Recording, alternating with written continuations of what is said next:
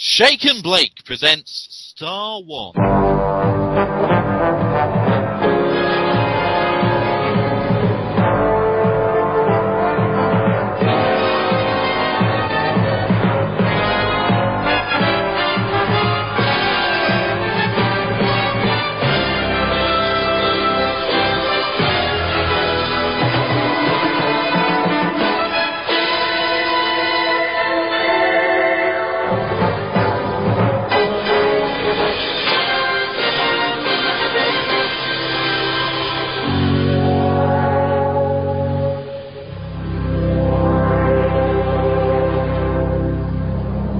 Happy New Year, and welcome to Shake and Blake, the Blake 7 podcast that's shared between Earth2.net and GeekPlanetOnline.com. My name's Ian Wilson, and I co-host this podcast along with Mr. David Probert.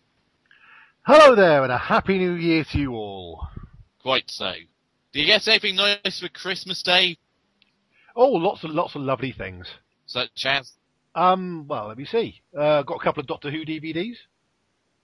Got Complete Series 6, and I got The Mark of the Rani and The Seeds of Doom. Yeah. So hopefully I'll watch those, and maybe I'll spot Derek Southern or one of the Robert Smythe or one of the many other luminaries of Doctor Who extradom. Are they definitely in those episodes? I have no idea. Then here's hoping that you spot them. Absolutely. For my part, I've got the complete series of Randall and Hopkirk Deceased, the Reeves and Mortimer version. Uh-huh. I have the complete series of Firefly. Nice. Which I have watched, but now I own. Excellent. I can definitely call myself a geek. After many years of falsehoods and lies. And I have my most favourite guilty pleasure film of all time on DVD as well. And what would that be? That would be... And again, I should show shame at this point, but I can put forth an argument as to why I like it. But for the meantime, I'll just go ahead and say it's Wild Wild West. Yeah, well, I quite like Wild Wild West, and I do own a copy. Good. I'm really glad to hear that. Because if someone takes me down, I'm taking you down with me. Fair enough. I also got Batman Arkham City for the PC, so I'll be loading that onto my computer at some point. And my friend, I say friend, Richard Patterson, he who betrayed me and therefore suffered the wrath of a Travisogram, he tried to placate my wrath by offering me up a DVD called The Trip, starring Steve Coogan and Rob Brydon. I own that as well, and it's very good. That's a bit. I know of it. I've just not actually watched it. So this will be part of the next episode of Shake and Blake then. Excellent. Should we crack on with some email then? Okay. Right. Well, there are two pieces in the Geek Planet inbox. There's some audio feedback for Star 1 and for Series 2 as a whole from the orgs. But at the moment, I shall content ourselves with a piece of Mr. Graham Mills, first-time feedbacker. He says, "Hello, gents. My name is Graham, and I am from Kent in southeast England, and a long-time listener to both Bigger on the Inside and For Your Ears Only. Oh, okay. Being born in late 1975, I can recall watching Doctor Who from behind the sofa at a tender age, and was aware of this other programme on TV at the time called Blake 7. Trouble was, I never actually got round to watch it during the original run.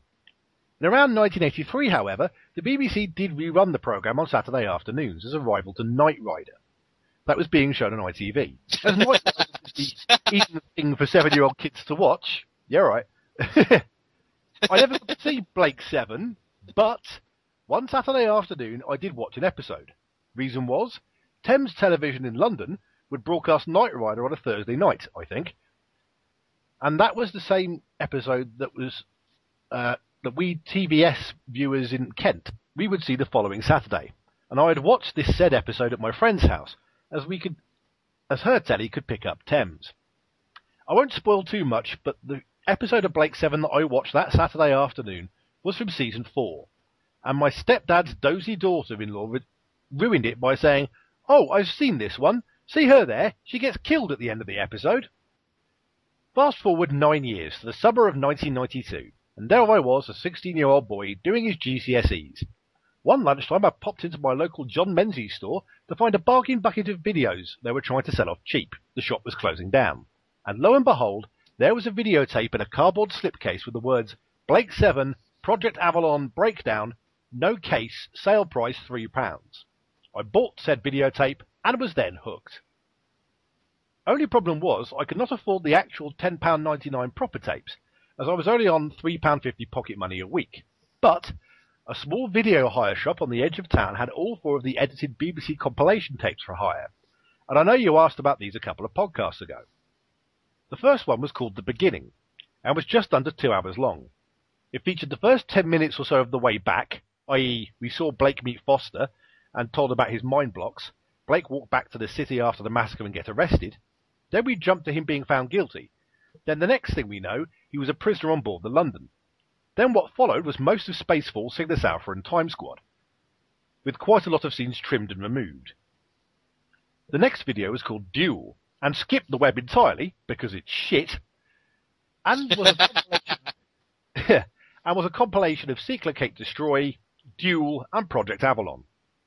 In that episode, they cut out the bit where Villa puts on all the heated clothes to teleport down to the surface, so it's not clear why Avon and Callie look at each other and smile before they teleport him down. The next release was called Aurak, and was basically a compilation of Deliverance, Aurak, and Redemption. The fourth and final release was called Aftermath, and was a compilation of the first 2 episodes of Season 3, coupled together with an episode from later in the season, which of course left me confused, as the BBC had decided to skip all of Season 2 apart from the first episode. I've probably waffled on enough now, so I will wind this email up, but just to let you know, I did manage to buy most of the unedited VHS BBC releases during the mid-1990s, and for sentimental reasons, the 4 edited tapes when the video hire shop closed down, but never did have the entire set, and I put them all in a charity shop sack some years ago. I even sold the Sevenfold Crown and the Synderton Experiment on eBay, due to my house being overrun with hundreds of sci-fi related videos, tapes and CDs which I never watched anymore. But listening to your podcast has got me so excited about Blake 7 again, so I've just ordered the Dutch box set from eBay, as I'm not really fussed about the extras on the British DVDs, so I could rewatch the programme again and play along with your great podcasts. Thanks, gents. Best wishes, Graham. Thank you very much for that, Graham. It's always heartening to hear people's history with Blake 7. Yes, and Dutch DVDs. That's quite a commitment. But yeah, interesting to see how they edited together those feature-length videotapes they did. Mm-hmm. And I could kind of see the beginning working with just Blake being sort of found convicted and stuck straight on the London and cutting out the whole political intrigue thing in the middle. Yeah, sure enough. But yes, that's my inbox full. Mr. Wilson, anything in your end? I mean, frankly, you deserve to win this week after your epic appeal at the end of the last episode. Well, quite. So how would you describe your inbox as such? Would you say it was 2 when you combined the organs feedback? Yes, I would describe it as 2. In that case, score draw. Interesting. I have 2 in my inbox, and the first of that feedback comes in from none other than the Reverend Peter Organ. Organ! Now. He said, it's fairly brief, and if you want content, then obviously he still sticks with the Geek Planet side. But he has said, "I take my crappy cosplay cowboy hat off to you, sir, for that masterpiece of a musical number." Smiley face. God bless Org. So, that was... God bless Org. No, that was praise for the fact that I did an embarrassing Christmas musical parody. Nothing embarrassing about that at all. That's quality work, sir. Thank you very much. I did appreciate your text. Yes. Upon hearing it for the first time on editing, I did immediately text Ian to congratulate him on his genius. No, it wasn't just your praise either, was it? Oh, absolutely not. No, I ended up listening to it with my partner Gillian and Mr. Matt Dillon, Geek Planet's very own webmaster, and they both really enjoyed it as well. So, kudos to you, sir. And yet neither sent me an email. So they're truly committed to the Geek Planet cause. In fairness, they haven't sent me one either, so I shouldn't take it. No. Gillian has sent you 2. About, 8 episodes ago?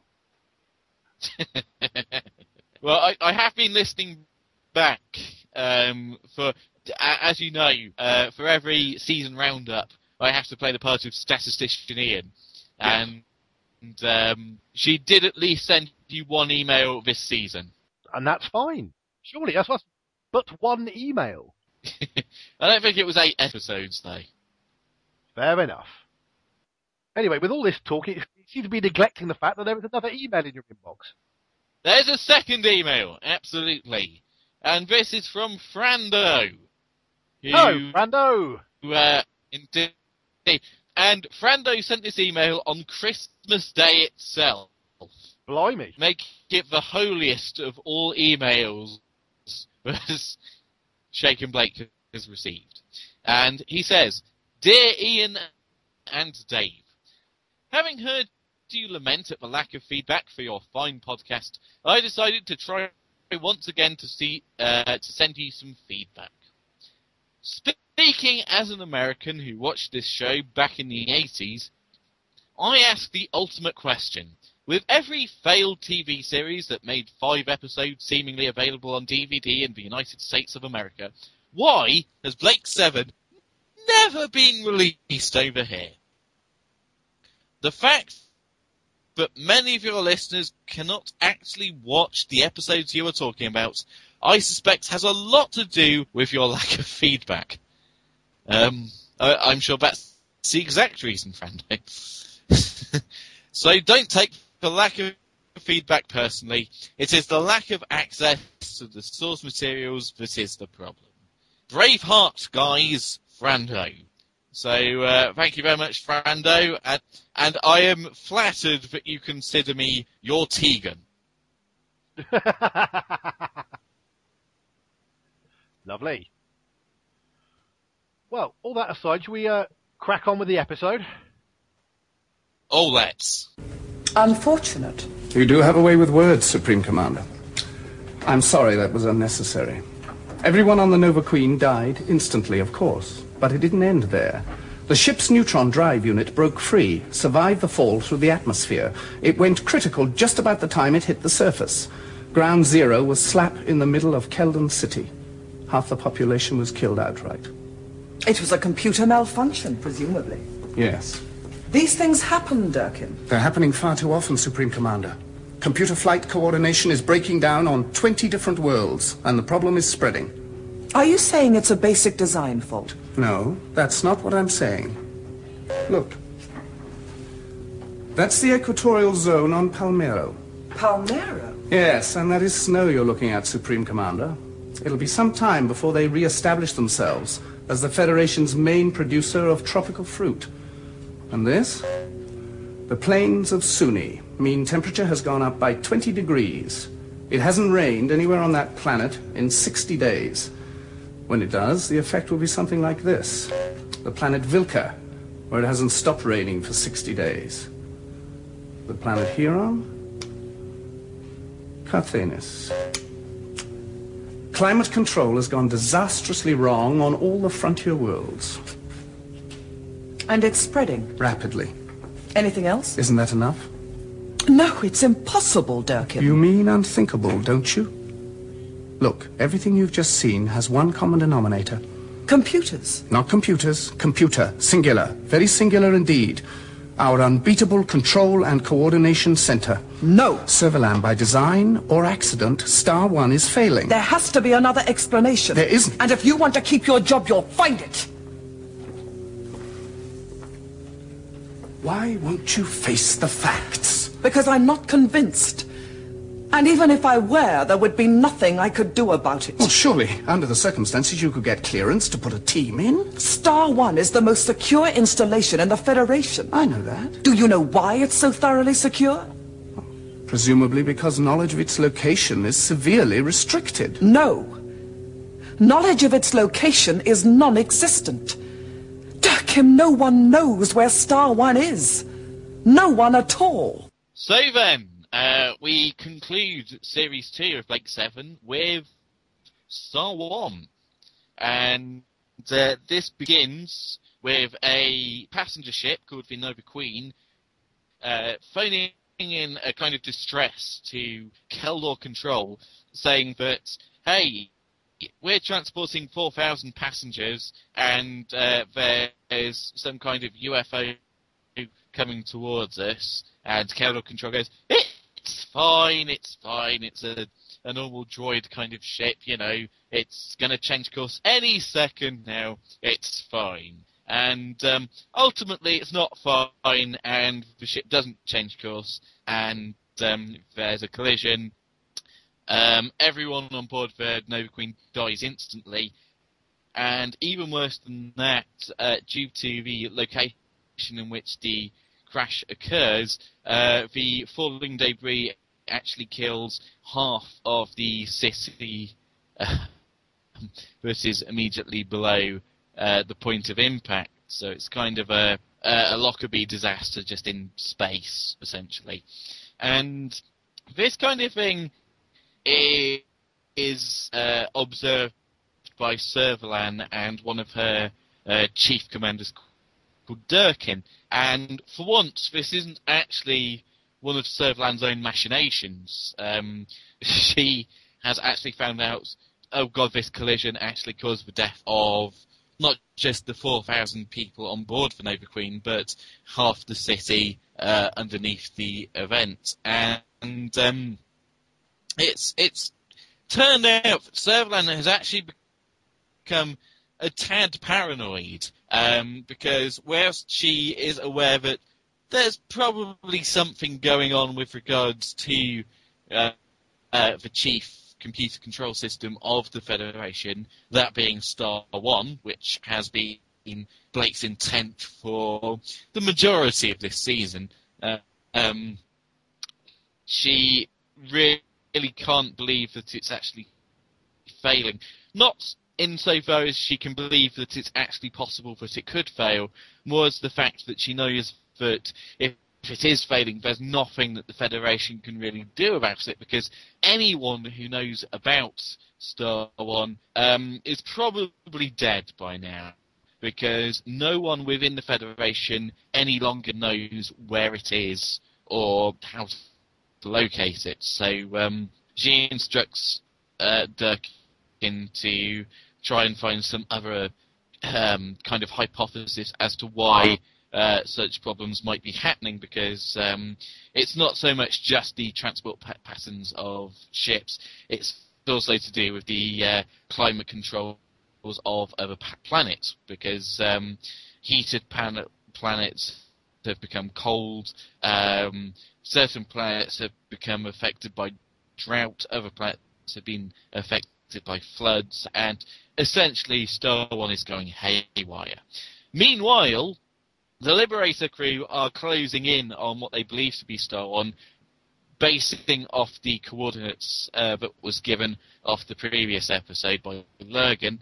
And there's a degree of doubt as to the veracity of such coordinates, because Villa as much as says they didn't exactly get their coordinates first hand, and there's very little that's meant to be there, not to mention the fact that this is pretty much on the edge of the universe, and everything else is that is beyond the edge of the universe is called infinity, which apparently no one has ever gone further of. Despite the general reluctance of the crew, Blake actually has an ally in Avon, although Avon's belief in this cause is more that as soon as they get done with Star 1, that means that Avon can finally free himself from Blake's crusade. He says as soon as this happens, he's fine to go with Blake to Earth as long as that Blake then disembarks and hands over control of the Liberator to Avon. So back on the space wheel of Servalan's Space Command, she as much as says to Durkin that she no longer recognises the authority of the Federation President nor the Federation Council, and she's started arresting numerous Federation officials because she's convinced that there's an internal plot against the Federation. And she points towards the kind of personnel within the Star One facility.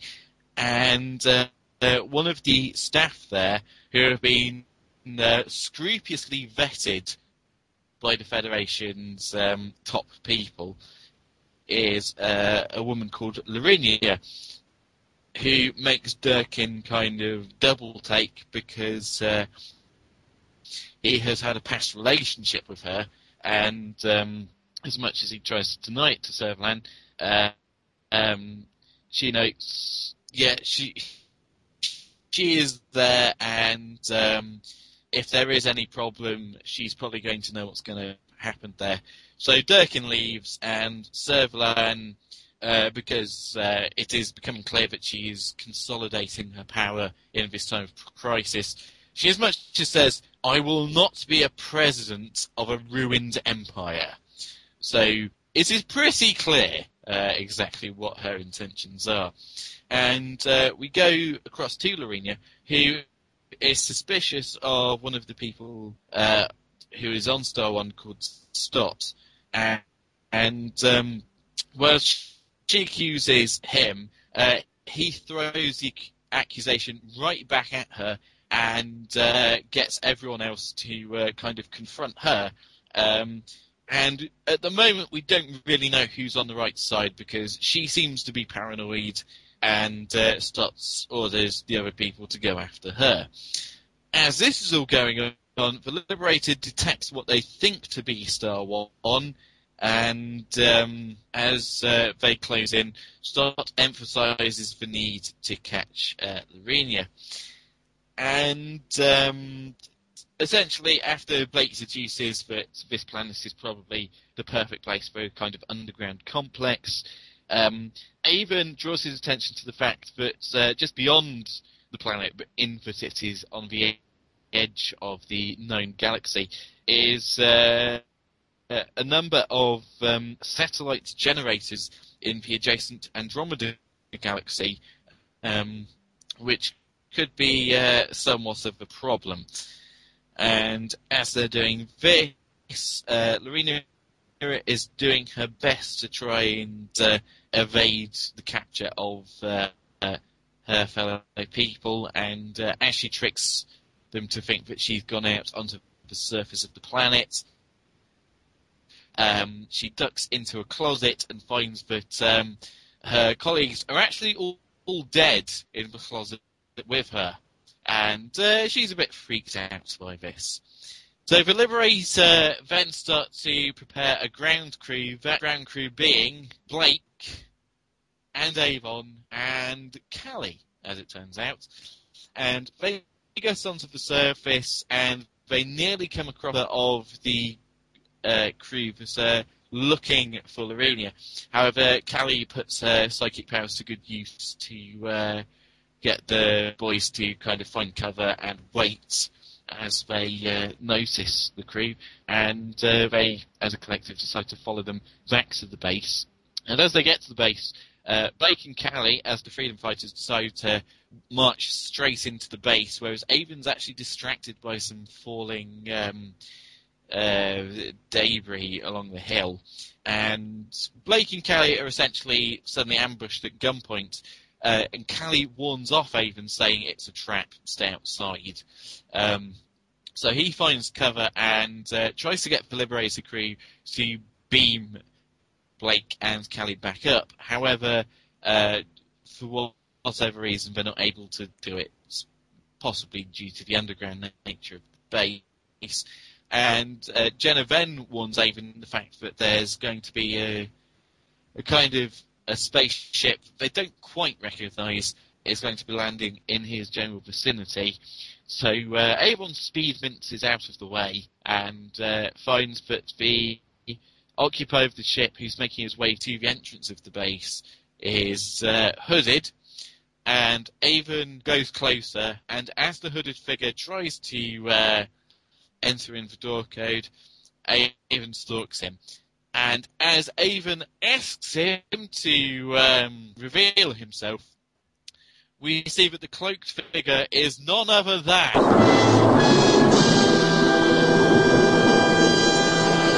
Cosplay Travis. Hey! That is the first time I've heard a yay for Cosplay Travis. But the exchange they have is made of pure awesome. And as this is going on, Blake and Callie are sent to Stott. And Stott seems to have been expecting someone, and Blake spontaneously answers his questions as if he is the person that is actually being waited upon. And this essentially leads to the people within the base believing Blake to be Travis, and Blake tries his best to uncover as much of the plot as is possible. But before you can really do that, Avon manages to lose Travis at the doorway because he tries to go into the kind of closet to the side of the door, and he's actually set upon by Lorena. And as he's distracted, Travis gets away. He doesn't just get away, he merrily gets away and just casually flings his cloak towards Avon. And so Blake's cover story can only go as far as it can before the actual Travis, Cosplay Travis, shows up on scene and shoots him and seemingly kills him dead and reveals himself as being the true Travis as Blake is slumped in the side of the room. And we find out from the engineers within the base that Travis's plan is to essentially unblock the safeguards of the universe that leads into the Andromeda galaxy that had been detected earlier by Avon and is currently being monitored by Jenna and Villa on board the Liberator with regards to the forces on the periphery of the colonized universe. And essentially Travis was going to allow them in, and in part just allowing the galaxy to die at his hand, because he's an utterly nasty human being with a robotic arm. However, this is kind of foiled by the fact that Blake hasn't actually been killed by Travis's gun arm, and he takes his revenge by shooting Travis, and he goes to shoot what is now known as to be the replicant of what's his name? Stott. Yes, and the other people, with the help of Avon, who was coming with Callie, and they go to check on Blake, and we find out that Blake is alive, and he's murmuring, "Did I kill Travis? Did I kill Travis?" It turns out he hasn't, because Travis has actually started to get up and point his gun arm at the Liberator land crew until Avon spins round and shoots Travis. For some reason, Travis falls forwards rather than backwards and into the energy vortex, screaming. And that is properly the death of Travis. It certainly is. To which Avon responds with, "Now he is." So Blake, realising the larger implications of Travis's plot, says that if Star One does blow up, which was my goal throughout the second season, actually the known galaxy is at threat from the Andromeda Galaxy, so we must get rid of all the charges that me and Callie were planting around base. So Avon and Callie run around the base, finding the charges and getting them the hell away from the actual base so that they can fling them out of just onto the surface of the planet. However, Blake has planted an extra on within the base, and he asks Lorena to go and get it, and she does manage to find it. However, the remaining Andromedian aliens who have replicated into the humans that were originally on board Star One confront her, and really doesn't really have a way out, so she decides to essentially just take the bomb and walk up to them and allow the bomb to explode. So seemingly Star One actually does explode, and that's pretty problematic for the galaxy.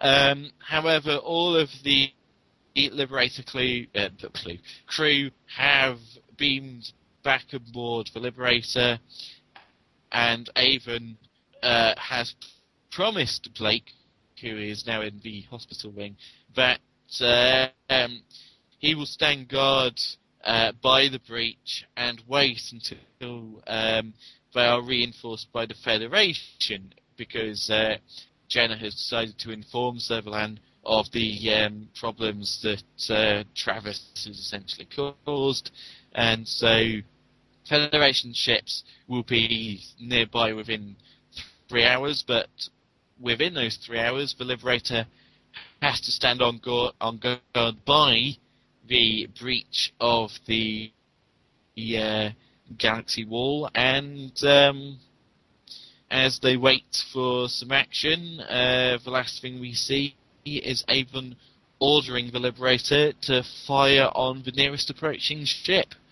And here endeth Season 2. Indeed. Well, what can I say? But bloody hell! This is the best episode of Blake 7 that I've seen thus far. It really is, isn't it? It's fantastic. Written by Chris Boucher. That's the thing. I've waited this long to actually be given a Chris Boucher episode, and once I get it, it is perfect. I mean, I know we've sort of like mocked his writing up to now, but by God, he pulls it out the bag for this one, doesn't he? Absolutely. I mean, even better is the fact that it goes against the fundamental flaw of Season 2, which we'll get to later, but he gives everyone something to do. He utilises everyone to their strengths. Absolutely, yeah. Everybody is well served in this script. Everyone. I would say even Cosplay Travis gets to be reasonably good here. It's a toss-up between this and Trial as to how good Cosplay Travis is given. And granted, this is his farewell story, and if we're going to be honest, we're probably not going to be shedding too many tears about that. But for this one episode, Cosplay Travis not only looks competent, but he looks somewhat ruthless and cold, as the Travis of Season 1 looks. Yeah. It's difficult to know where to begin, really, isn't it? That's the part. I was going to ask you, where do we start? So... Okay, well, why don't we start with Servalan? Okay, yeah, sure. Because she does open the episode after the accident, and it's great to see sort of like Servalan is sort of in denial. I mean, like, it's the first time for a long time we've seen Servalan genuinely concerned. Because most of this series, she's been very much in control of all the situations she's been in and been one step ahead. but she's really unprepared for the possibility that Star One's going to fail and the implications of that. Yeah. It's very interesting watching that, because, as has been said, Sutherland does not need to be a main part of the action for her to still be somewhat authoritative and effective. And in here, we see that she's starting to gain power. She's starting to take matters into her own hands so that she can address a threat to the Federation.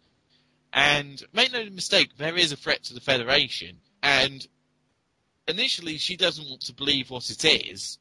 I think deep down she knows that Durkin is right, that there is something fundamentally wrong with Star One, but because no one really knows where it is, the Federation are powerless to do anything about it, so they have to make other plans. And in Sutherland's case, that is to kind of arrest half of the Federation so that she can gain more power for herself. Oh yeah, I mean, once she collects herself, she essentially stages a coup of the Federation. She is now president of the Federation. Madame President. Yeah. How awesome is that? It's quite awesome. At the same time, it is nice to know that she doesn't take the role lightly. She's not doing it just so she can be called Madame President. She, as much as says, I will not be president of a ruined empire. So she knows that she herself has to put right the big failing within the Federation. Because it's interesting that, you know, even though the Federation is essentially a totalitarian regime, it does have a president and a council. It's not a dictatorship. Yeah. But Sutherland has turned it into a dictatorship of her, because she's the only person she trusts to sort the situation out. And to be fair, like the minute she gets the message from Jenna of what the problem is, like she doesn't question whether the message is genuine or not. She's just like, right, scramble the fleet, send everybody there, sort it out. Especially because the message isn't much as addressed from Blake and the Liberator crew. She doesn't go, oh, well, this could be a trap. She's just like, right, send everyone over there now. Well, also because, I mean, I think by this point she knows Blake well enough and the crew well enough to know that they wouldn't be giving away their position unless it bloody well mattered. Yeah. And also the fact that they're saying they're at Star One explains sort of everything. Despite the fact she doesn't actually know where Star One is. Yes, but then Jenna's told them basically told them where it is, because she includes the coordinates in the message. But does she refer to it as Star One? I don't know if she doesn't say to include it in the message, but I'm sure they make it clear. Okay, fair enough. It's got to be said that the real genius of this episode is giving Blake the opportunity to destroy the objective he's been chasing all season, and then getting there and realising that he can't. Yes. And then, ironically, it gets destroyed anyway. Yeah. Well, it's not completely destroyed, because presumably, you know, if it only took one bomb to destroy it, they wouldn't have planted all the others. So I can only assume it's damaged, but not completely destroyed. Fair enough. I mean, it's certainly not going to do it any favours, but considering how many bombs they planted about the place in order to utterly destroy the place, the fact that there was only one left, and it just sort of went off in the middle of the room, presumably means it's damaged but not completely destroyed.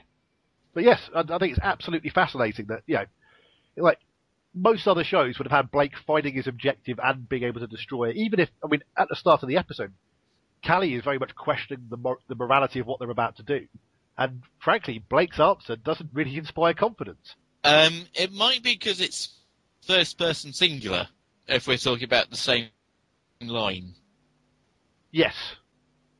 Because Blake says you have to win because it's the only way that I will know that I was right. To which Callie says, so that you know that you were right.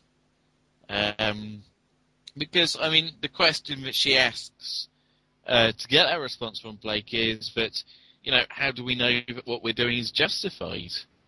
To which Blake's answer is just, well, it has to be. Otherwise, how else do I know that I was right? Because Kelly is very much bringing up the fact that what if they destroy Star One is going to affect sort of millions of lives, which we actually see in progress at the start of the episode. I mean, everything that's happening because Star One is failing at the start of the episode would have happened if the Andromedans hadn't been there and Blake had succeeded in destroying it.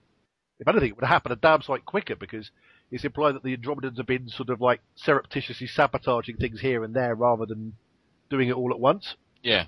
Whereas had Blake destroyed Star One, everything would have gone to hell in a handcart in an instant. So it's pretty much the episode that reinforces the song "It's Better the Devil You Know." I suppose so. Yes. Yeah, it's interesting to see that a lot of people's motivations coming to a head. We see sort of Blake's motivation for doing what he's doing. It's basically ego when he comes down to it. Oh yeah, fanaticism and ego.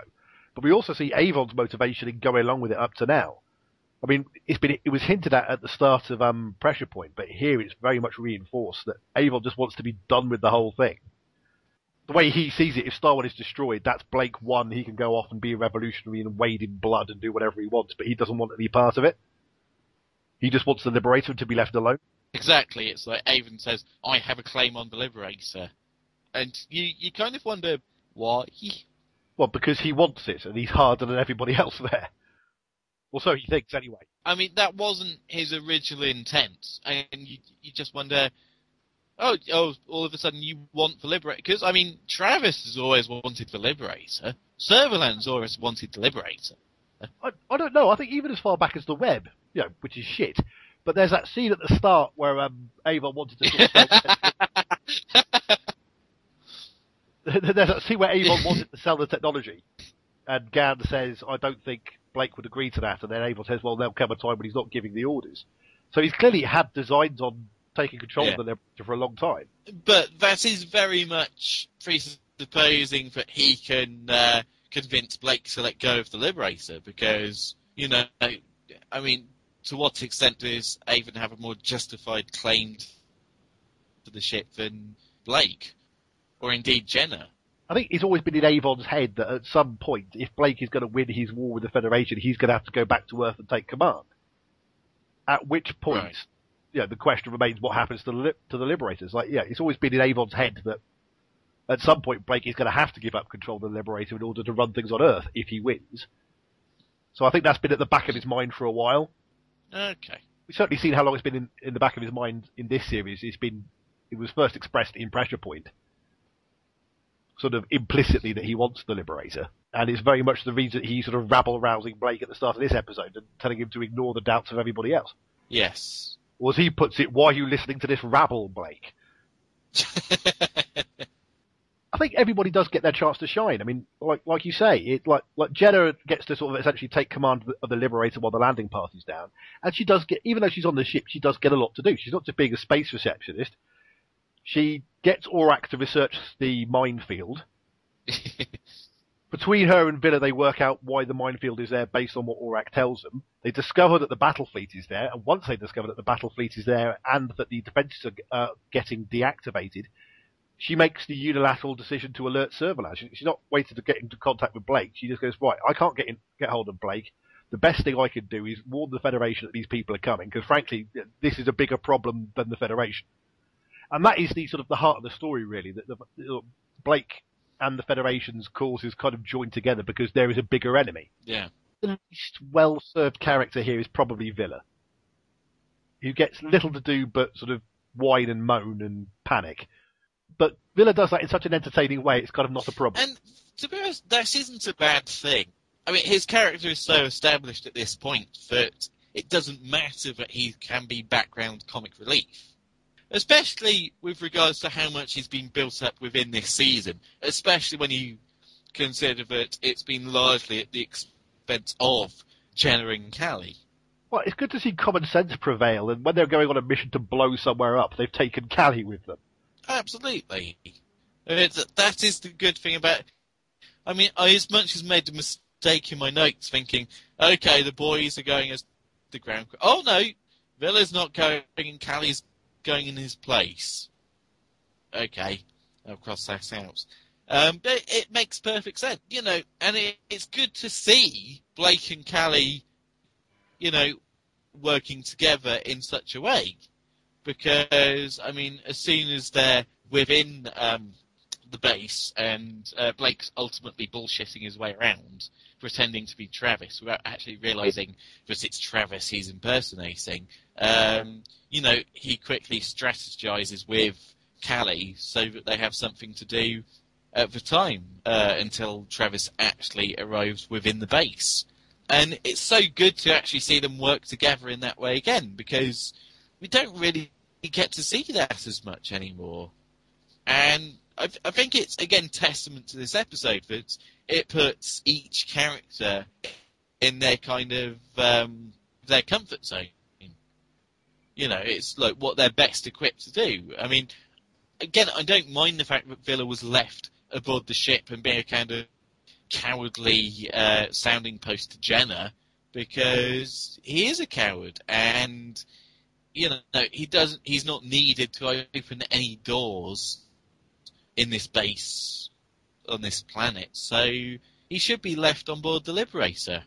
And I do like the fact that he's used as a foil to Jenna, because again, those two were in the very first episode together along with Blake. And you don't really get enough of an interaction between Jenna and Villa. No, I agree. It's really, really well done. And hats off to Boucher for, frankly, an astonishing piece of writing for the episode overall. I mean, he does get some great dialogue scenes in this. I mean, that confrontation between Travis and Avon, I know you're dying to talk about that. Oh God, yes. This is what I've been wanting since season 1. Even if I can't have Stephen Grief in this picture, then at least I got a serious piece of dialogue between Avon and Travis. Travis is kind of at Avon's mercy, but he's not going to admit it, whereas Avon really wants to press upon the fact that Travis is at his mercy, and Travis is as cold as cosplay Travis can be, and Avon saying, yeah, I'm that kind of guy, so you're going to do what I say. Well, should we talk a little bit about Travis's actual death? Okie dokie. Do you want to start, or shall I? Well, it's sort of like a two-pronged thing, really, isn't it? Because Travis obviously gets shot by Blake, and then he's sort of rolling around and going, gets back up again. But then, of all people, it's sort of Avon who delivers the coup de grace, as they would say in France. I suppose about the effectiveness of the guns in general, because in the run-up towards cosplay Travis's death, he shoots Blake down, and theoretically, we have seen that kill people before. Not just cosplay Travis, but Travis Prime as well. Oh, absolutely, yeah. His finger is the golden gun. And yet, Blake can survive that, and, granted, he is mortally wounded, but he does manage to shoot Travis back. It looks like Travis has died. And then he doesn't look quite as affected as the land crew, that is to say, Avon and Callie kind of crept round him just to kind of help him as he's been shot. I'd say, to be fair, it does look like Travis is hitting the shoulder from the back. The fake shoulder? Yeah, well, just for where the sort of, the squib or whatever goes off, it does look like it's a shoulder shot. Which you can understand, because Blake, obviously, is wounded, his aim isn't necessarily going to be brilliant. So that you can understand. But Travis having Blake cold, finally having him in his sights, unprepared. You'd think he'd shoot him in the head, wouldn't you? It's like, this is the moment Travis has been waiting for. He's got Blake cold. He's got no defence. And he misses. From quite short range. Yeah. But I think he wrote that in my notes. It says like, Travis misses Blake. Loser.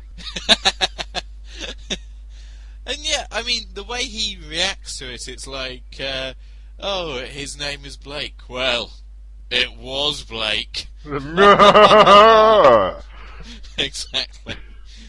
Because, in fairness, Travis does look like a Bond villain. He does a bit, doesn't he? Got a touch of the Largos about him. Yeah, exactly. I was going to say, particularly Largo. To which I mean the Bond Largo, rather than the Star City Largo. Who is the Bond villain, but his boss very clearly is.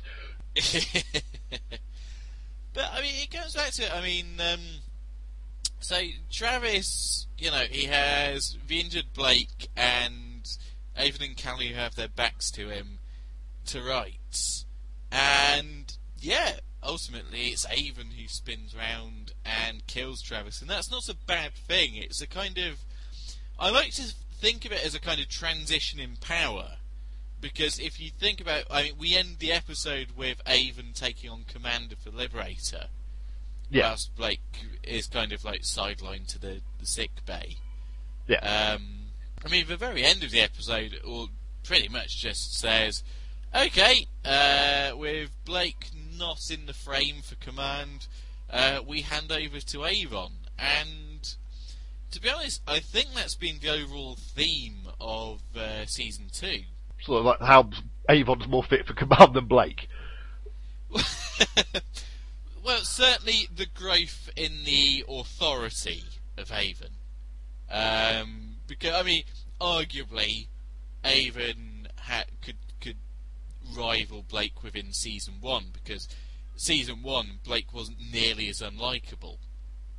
But with this season, we'll get to it as we look back at the season as a whole, but it's essentially Blake 7 boils down to 3 people, one of whom's Blake, the other one very prominently is Avon, and then you've also got Villa as the comic relief. Yeah.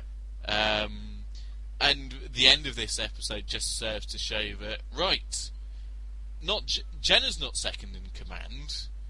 She's a capable pilot, and she was there since the very first episode, but she's a woman. And a space receptionist at that. So yes, it will be Avon who temporarily saves the universe from the threat of invasion. You would have thought that out of all of them, Jenna's got the most experience as a pilot, so presumably she's seen some space battles and stuff, whereas Blake's a freedom fighter that does a lot of ground stuff, and Avon is a computer programmer. Neither of which necessarily lend themselves to space warfare tactics.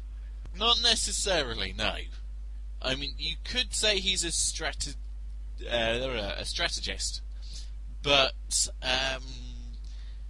I don't know. Compared to the kind of field experience of Blake, or even Callie, for that matter, he'd at least be behind someone in the pecking order. Yeah. But I think it's perhaps just the assertiveness of his character. Arguably aggressive, but certainly assertive. That kind of sees him rise into that position. If we're going to talk aggressive, he killed Travis. That's true. By the way, I was just going to say, while we're talking about the death of Travis, what was that thing he fell into?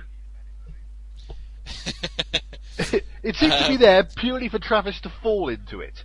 Just to make sure, he's definitely dead. Look, he's fallen into this swirly thing. Well, it wasn't otherwise referenced, was it? Yeah, I didn't even know it was in the room until he fell down it. According to Wikipedia, it is an energy vortex. But of course it is. I should have recognised it immediately. Yeah, you're the sci-fi fan, Dave. I'm the blithering idiot you agreed to do a podcast with. It's like, at no point does it, like Blake's never seen it before. At no point does anyone ask, what's that great big wibbly wobbly swirly thing that's down that chimney? This is many years before the Moffat. Yes. he basically falls down a plot device. But coming back to the larger point though, it's Avon who kills Travis. Granted, we saw at the end of season 1, it's Avon who shoots off Travis's gun hand. Yeah. And he does scream a little, but that might be a bit more in shock, because I believe Travis Prime did have a few more last lines. which Yeah. he delivered calmly rather than in pain, because at the end of the day, it's a cybernetic arm. But So he's sort of like, imagine ow, pain. that bloody hurts! Oh, that stings! gonna have- Give me some Savlon. I'm going to have pins and needles now. But and in a way, it kind of ties back to the previous chronological episode, whose name escapes me immediately. Oh, what, the keeper? Oh yeah, that one. And that's the kind of regard in which I hold it. Yeah, in that episode. Oh, the sorry, keeper- can I just quickly ask? Yeah. A question that we posed in the last episode. Okay. Having seen Star 1 now, do you now retroactively hate the keeper? I want to save that until we finish with Star 1. Okay, When we're doing Fine. with the whole season.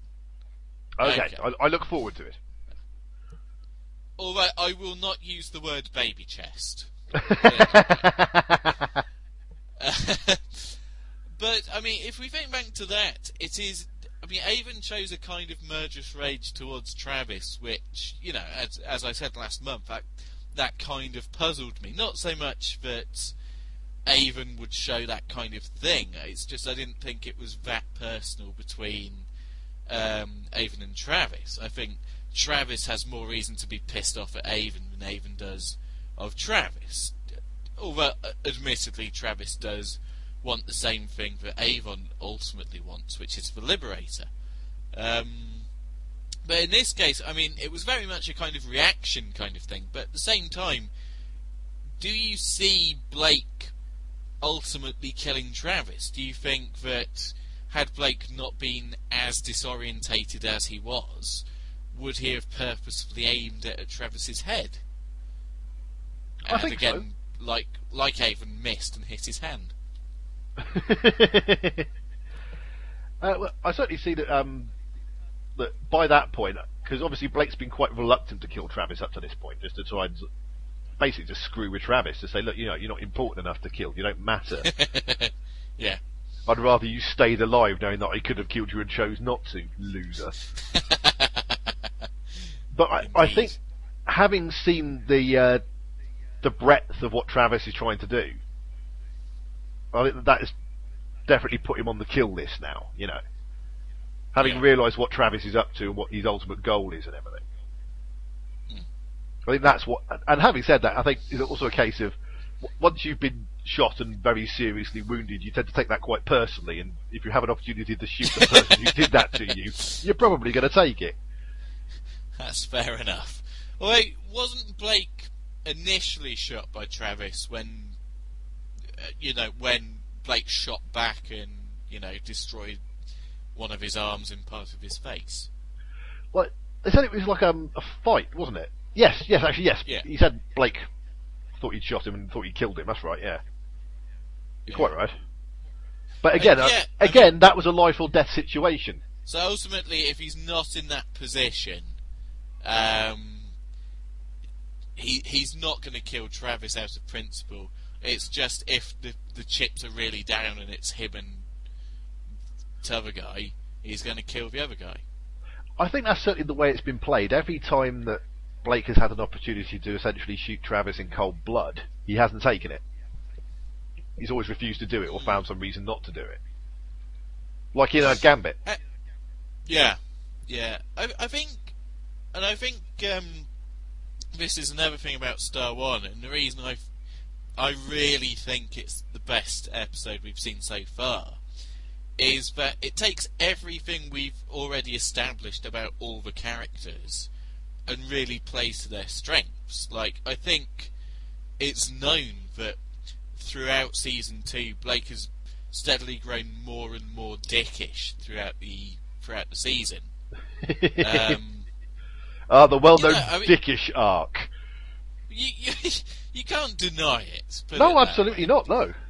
But the thing is, by the end of the episode, Blake has noticeably softened. And, I mean, even before he was shot and kind of had to hand over command of the Liberator by proxy, I mean, it was over the course of the episode that he grew to realise that, he'd got a bit ahead of himself. Because at the beginning of the episode, I mean, he as much as he and Callie have this conversation where Callie's like, I mean, this could be disastrous for all the people who live in the Federation, not just the Federation itself. As we discussed previously, and Blake's answer doesn't inspire confidence, as we said. And there is that moment when they're about to teleport down, and Jenna turns around and says to Avon, sort of look out, sort of, Blake's rushing things, he's not giving himself time to think. And then Avon says, Blake is an idealist, he can't afford to think. But then, I mean, as the episode progresses, he realises that because if his actions actually come to fruition, it's going to lead to a full-scale invasion of the galaxy. He's like, oh God, we've got a completely about face here, and warn Servalan.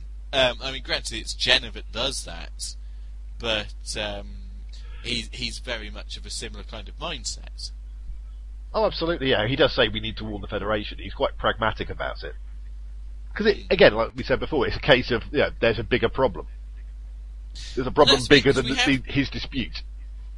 Yeah, because we haven't seen pragmatic Blake for most all of this season.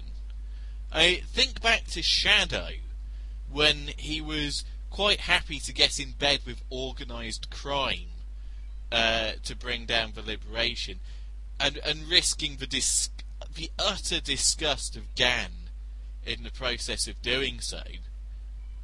And now he's just like, oh crap, we need to about turn on this quick fast. But then I suppose it's a different scale, isn't it?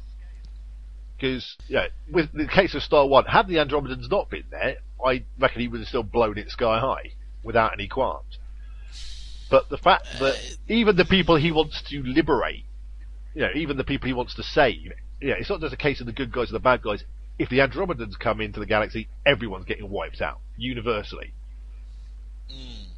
That being said, we haven't... I mean, how much in this episode was actually established about the Andromedans? Other than the fact that they intended to invade and the Federation thought it was a serious enough threat to erect the minefield, we don't really know a whole bunch. Yeah, I mean, that was something that was slightly ringing hollow. The fact that, oh God, Blake is going to put aside his very deep-seated hate of the Federation to about turn and help them out with regards to this oncoming invasion, without knowing very much about the alien race that would be approaching. But then it's implied that anything, if a race has sort of intergalactic drive, then they are going to be probably quite technically advanced, and there's a good chance they could outmatch the Federation. That's fair. At the end of the episode, the only advantage the Liberator has is the fact that they're bottlenecking through a small gap in the defence zone. Yeah. Had they all been swamping forward at once, they'd pretty much be screwed, but because they all have to sort of come through, I don't know why I'm miming it, but they all... You were miming that, Dave? Oh, yes. But they're all sort of coming through one gap, and therefore they were going to be much more compressed, and was the only advantage the Liberator had. Yeah. So, what do we think of some of the sort of supporting characters here? Because we do get a few sort of big supporting players, and we got Durkin, who's Servalan's aide. Yeah. Yes. I quite like. I think he's a nice character, well played. I like him because he's probably the most assertive of Servalan's kind of... I hesitate to say supporting characters, but at least staff members that she shares scenes with. Yeah. Because we had that absolute wimp, well, not wimp, but a kind of goody two-shoes in Seek, Locate, Destroy saying, well, I don't fancy serving if Space Commander Travis is going to be given power. Oh, Ray! Servalan's lust puppy. Indeed, and Servalan is utterly turned off by that as a stroke. Yeah. And then more recently we have that idiot Jarriere, the Yes. Irish lookalike from Countdown. Not Countdown, Gambit. Who can't even strap a grenade to a cybernetic arm properly. I mean, what an idiot. I imagine Jarriere is probably very dead by now, after messing that I up. so. I'd be surprised if he came back, put it that way. Yeah. Yeah, but, I mean, the interesting thing about Durkin, as I say, he stands his ground. And, I mean, the Servalan he's playing off against is, I think, this is the most paranoid we've seen Servalan yet, as has been previously established. Yeah. And yet Durkin is kind of smooth enough to make sure that he's not, like, taken away for uttering his sentiment. Because, I mean, for one thing, he says, right, I've got to go, I've got to address the President and the Council. I no longer recognise the President or the Council. Really? And, you know, he does it in such a way that, you know, he stays within Servalan's confidence at the height of her paranoia. I love the wonderfully deadpan way that he walks in to deliver his report and starts getting frisked vigorously by 2 Federation guards. And Servalan says, oh, what's your report? He goes, well, I've got to admit, I find that a little bit distracting, Supreme Commander. Well, that was me when I headed over to Chicago last year. Well, you were frisked? I wasn't frisked, although on the way back, I did have to go into one of those controversial all-body scanner things. Oh, right. The one that the Daily Mail really hates. Because its idea is that all airport staff can see you naked or something like that. Something like that, yeah. Something. It was like, I don't know, 5 seconds. I mean, of all the kind of inconvenience you can suffer at an airport, I mean, it was pretty low down. Yeah. The other interesting thing about Durkin is that he has a connection to one of the other side characters of the episode. He does indeed. In Lorenia. And I'm very interested by that. I mean, especially because they don't share any scenes together. No. I mean, it's merely through the acting that there's an implied relationship. And you're not given any details into it. Merely Servalan's hunch that there was some kind of relationship. Which I really like. Oh yeah, I love the fact that there's this kind of subtlety to the relationship. Because, I mean, in real life, if someone makes a causal link between one person and another person that they know but don't know that they know each other, that one person isn't going to start like gushing their life story about how they've known this person for X many years and everything they've ever done. We met in the spring of 1789. Exactly. That wouldn't happen. So I'm really glad it didn't happen here because, I mean, you watch certain programs and it does happen. And it's not realistic in any way. No, absolutely right. But what did you think of Lorenia? I thought the character was interesting. I've got to admit, maybe not 100% sold on the performance, but I like the idea. I mean, I like the idea that because of her programming, she really wants to tell Avon where, sort of like, because Avon's asking where a certain system's kept or something like that, isn't he? Yeah. And she's trying to tell him, but she can't because her programming's kicking in. Yeah. And I like it even more that Callie was on hand to kind of explain that. Because, I mean, if you forgot about the little fact that she had been programmed, like, to quite a level, and don't forget, this is the Federation. They can program you to think that you were sexually abused. By Blake. By Blake, yes. Maybe that's what happens By, if you you know, break your programming and on Star One you suddenly get memories of being sexually abused by Blake. The worst thing you could ever want. That'd shut someone down, wouldn't it? Yes. Do you remember this curly-haired Welshman from your past?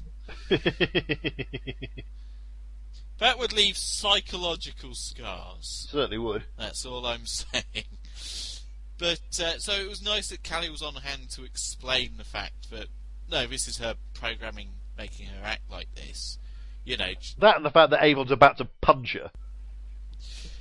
And, you know, he has previous. He does have previous in that regard. Like, the woman's hysterical, slap her. You'll have to take me away. I fear I was rather enjoying that. What I found interesting about Lorena was that you didn't instantly know which side to take on board Star One. I mean, it was kind of implied because she had a romantic connection with Durkin, and you only really feel sympathetic in that regard because Durkin seems level-headed in comparison to Servalan. But, you know, it's her accusing another staff member of tampering with the equipment, and you think, oh god, that guy's a bastard. And then you find out everyone else suspects her, and you think, oh crap, it's her! She's the bastard! And then you find out all the other people are made out of lettuce. Welcome to Andromeda, where everyone's made of lettuce. It very much and there's our subtitle for the episode, ladies and gentlemen. Kind of reminds me of Troll 2. Oh my god! Because that is the thing. I mean, Lorena doesn't know that for a fact, but once she starts accidentally or unintentionally bumping off her old crewmates just to find out they're not actually her old crewmates, you know, it adds an extra dimension and starts, like, fleshing out the kind of side story that Jenna and Villa are kind of perplexed by. Yeah. And I mean, again, because we've already touched on how all the characters were used, and it was interesting that Jenna and Villa were given that. But I do like the fact that Villa wasn't playing an active part. Yeah. On board Star One, because he'd have been a liability. Absolutely. There's no other way of saying that.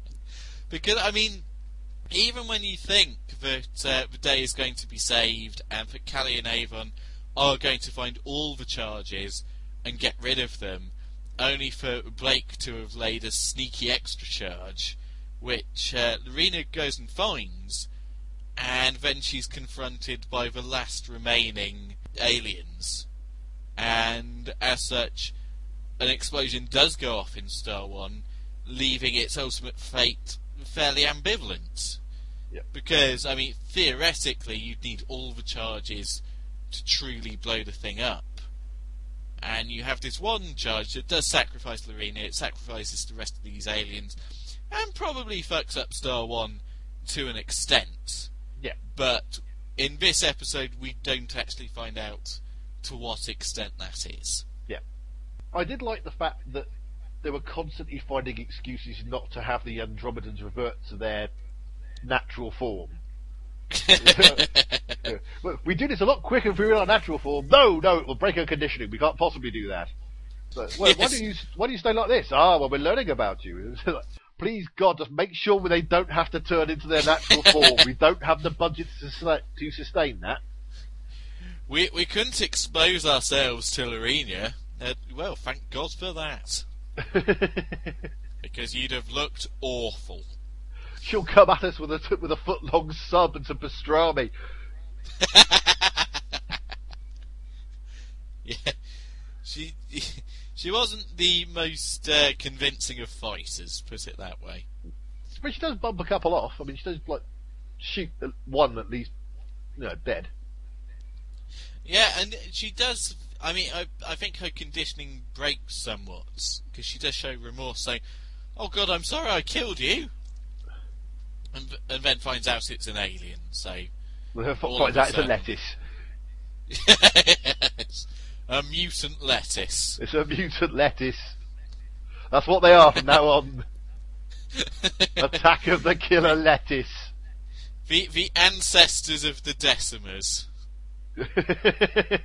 And for those of you who don't remember who the Decimers were, they were that very amusing tribe as seen in the Season 1 episode, The Web. Which is shit. Yes. They're going to put that on our gravestones, aren't they? Here lieth Ian J. Wilson, M.A., coiner of Cosplay Travis. The Web is shit. If somebody could mock that up for us, then we'd do... I'd feel quite proud of being buried underneath that. Well, I suppose we should really talk about the cliffhanger. Because what a cliffhanger. Yeah. I mean, like, the tension in that. Just like, as you see, like, it is just model shots, but yeah, the Liberators slowly crawling towards, like, the alien invasion fleet. And you can hear in the background how long it's going to take for all the Federation ships to get there. I think the nearest one is like an hour and 20 minutes or something like that, but the rest of them are like 3-4 hours away. Yeah, it was generally established it would be about 3 hours until they were properly reinforced. So you got that voiceover over the ship pulling up. It's like, God, it's really, really tense. And then when Avon utters fire and the credits roll up, you're like, no! That's it till 1980, folks. Join us then. So and when I say can't do that to me. It's like 5 years before I was born. Yeah, all right, young'un. I wasn't alive when Blake 7 finished. Yeah, all right. I don't think my parents had even met. Look, really, you can shut up any time you like. It's fine. I think within my own podcast, I think it's all right. I just know never to do that with the Black Dog podcast ever again.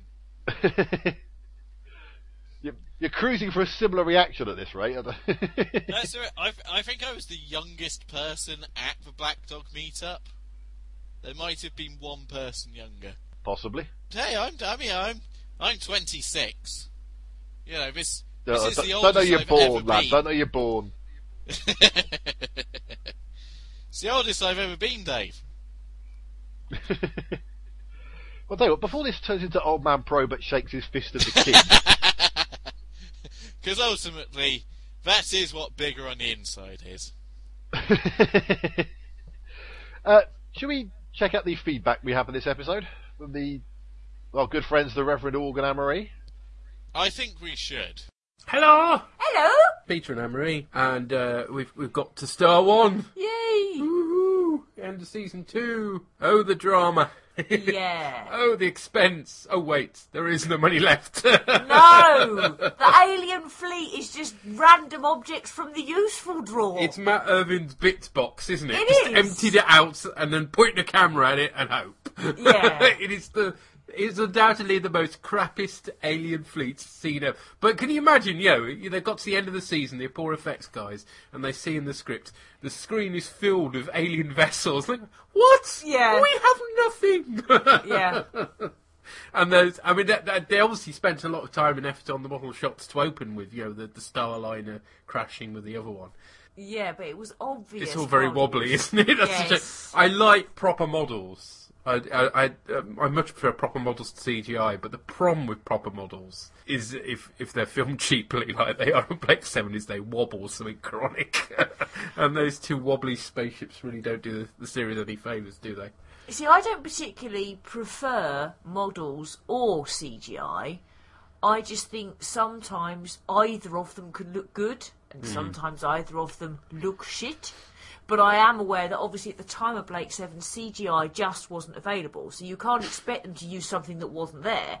But sometimes you get people going, oh, I really don't like CGI, why don't they use models? And then you think, yeah, go and watch this episode of Blake 7. Then you'll understand why sometimes actually CGI makes more sense. Well, we're still on crap things. No one knows where Star 1 is, and it's got a fault. Oh dear. That's really clever, that is. Sensible, that, wasn't it?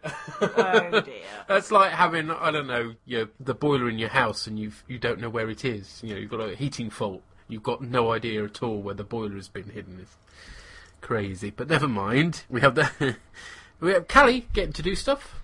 Yep. She goes down on the planet. Yeah, gets to use her telepathy as well. Yep. Which is rather nice. And she pegs it with a load of bombs, doesn't she? Yeah. And flings them over the end. Very dramatic. But you do look at her and you think, why, if you know you're going into a quarry, are you wearing high heels? Couldn't you run better if you had proper boots on? And then we have, well, I think it's fair to say the end of Travis. That's not a spoiler, is it? Because he's quite blatantly done in, isn't he? Yes. That was cool. And the shot in the back was particularly good, I thought. Yes.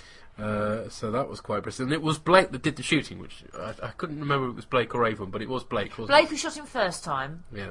and then Avon, and then he disappears down And there. then he totters down the big hole of doom. Yeah, that was cool. Always dispose of your bad guys by throwing them down a big hole of doom. It's Yeah. the done thing. It reminds me of the death of the Emperor. Yeah, exactly. Yes, it's got that sort of swirly effect, except a lot cheaper, of course. Well, yeah, but still good, though. He's still definitely dead. I still like the fact that he's dead. I also, it has to be said, like the fact that the aliens are so thick that Blake turns up and he goes, which one's your artificial hand? And Blake goes, this one. Good, isn't it? And where's your eye patch? It's like, hang on, have you not worked out that never this mind. is not Blake? Oh, never mind, let's Sorry, carry not on. Travis. Yeah. And there's also the bizarre why they haven't converted all the crew. They've got all the base crew except one. Yes. Well, that's kind of asking for trouble, isn't it? So why Yes. they didn't do her as well, I don't know. But there we Bit are. bonkers. Just a bit. Yes. But overall, it's quite dramatic stuff. Yeah. Even if it does overreach itself from time to time, as Blake Seven often does. Yeah. And the ending, obviously, is great. I'm not sure if it's the best season ending, but it's certainly up there. Yeah, it's really good ending. Yeah. And also, you've had the politics with Servalan going on throughout the season, and here it finally, Madam President, yeah. yes, it plays out. It's sometimes in the old episode here and there, it's felt like an add-on, but actually, it feels like the fact it's been in all the episodes now is justified because it's a key part of the final episode of the season. So. Yeah. So there we go. Dramatic stuff. Well, thank you very much for that. Great stuff. I would say, Yeah. in defence of the Lorena being the only one left that they didn't convert, it's very much sort of an invasion of the body snatchers storyline. So you kind of get the impression they probably would have been doing it sort of one by one rather than showing up and doing everybody at the same time. It would have been like an insidious thing, and if that's the way you're doing it, you would invariably end up with but one person left behind, as is always happens in these sort of body snatcher type films. As you can appreciate, Dave, I've not watched any of these kind of films, but I very much imagine that's how they play out. Well, yes, it is. I'll lend you my copy of the original Invasion of the Body Snatchers. It's fantastic. I'll stick it on that film. Don't worry. Yep. Yeah, if you was to send me anything on DVD, it would have to travel at least 300 miles with the Royal Mail. Do you want to take that risk, Dave? Yeah, you make a good point. Well, now, before we dip into season 2 as a whole, we need to cover some departures. Absolutely. Now, we've sort of talked about Cosplay Travis, but I mean, did you want to elaborate any more on Cosplay Travis now? Obviously, this is his final episode. Yeah, absolutely. Then carry on, sir. Carry on Travis eulogising. The 33rd Carry On film. Still funnier than Carry On Columbus. I will say this much. As I was saying with Star One, it took everything we knew about the characters from certainly this season, maybe the season beforehand, and played upon their absolute strengths. I think the exact same is true for Cosplay Travis. Because it's fair to say, Dave, we haven't warmed to Cosplay Travis as we have the way that we warmed to Travis Prime. Absolutely not, no. I mean, he's mean, had his moments, but I would say not entirely Stephen Greif's fault. He's had some wobbly acting moments, to be sure, but it seems that the way that Travis was being written So had changed. you mean Brian Crouch's fault? I do mean Brian Crouch's fault. I do apologise. So yeah, Stephen Grief was awesome as Travis. Stephen Grief was awesome. Yeah. But it wasn't Stephen Grief's fault either, to be fair. He took one look at the scripts and said, "Right, I'm off to have like a bit part in Citizen Smith." There were some wobbly acting moments from Croucher, but it just seemed the way that the character was written, even like from his first appearance in Weapon, Yeah. it just seemed completely different to the Travis we'd known before. I think we said during the episode in question, that's episode 10, the two strongest Travis outings, if we cosplay Travis outings, if we're not counting Star 1, probably both came within episode 10, which was Pressure Point and Trial. And in Pressure Point, he was written very strongly, and ultimately it was down to him that Gan died. Yeah. In Trial, I was about to say the entire episode. The good half of the episode revolved around him. And if we consider what happened in the other half of the episode, we're damn lucky. Yeah. The other half of the episode of which we shall not speak. It was web-like in quality. Web-esque. That is, which is to say, shit. But the thing is, I mean, we rag upon Cosplay Travis as not being very good, and ultimately, I think in season 2, Travis is only ever as good as the material allows him to be. I absolutely do sympathise with Brian Croucher because he had to follow another actor in the role. But on his own merits, he could never lift the character above how it was written. I think had Croucher played Travis from the first series, we'd be a lot more accepting of him. Because I think Croucher could have made all the good stuff in Series 1 Travis work just as well as Stephen Grief did. Well, maybe not just as well, but certainly acceptably. Probably as well. If not quite as much. But, I mean, the very fact there'd be 2 seasons of continuity there would have gone a long way to appease certain people. I mean, the sad fact is that you had Stephen Grief playing Travis in season 1, he chose not to return, and in season 2 we had a guy who didn't really play it as well as the preceding actor.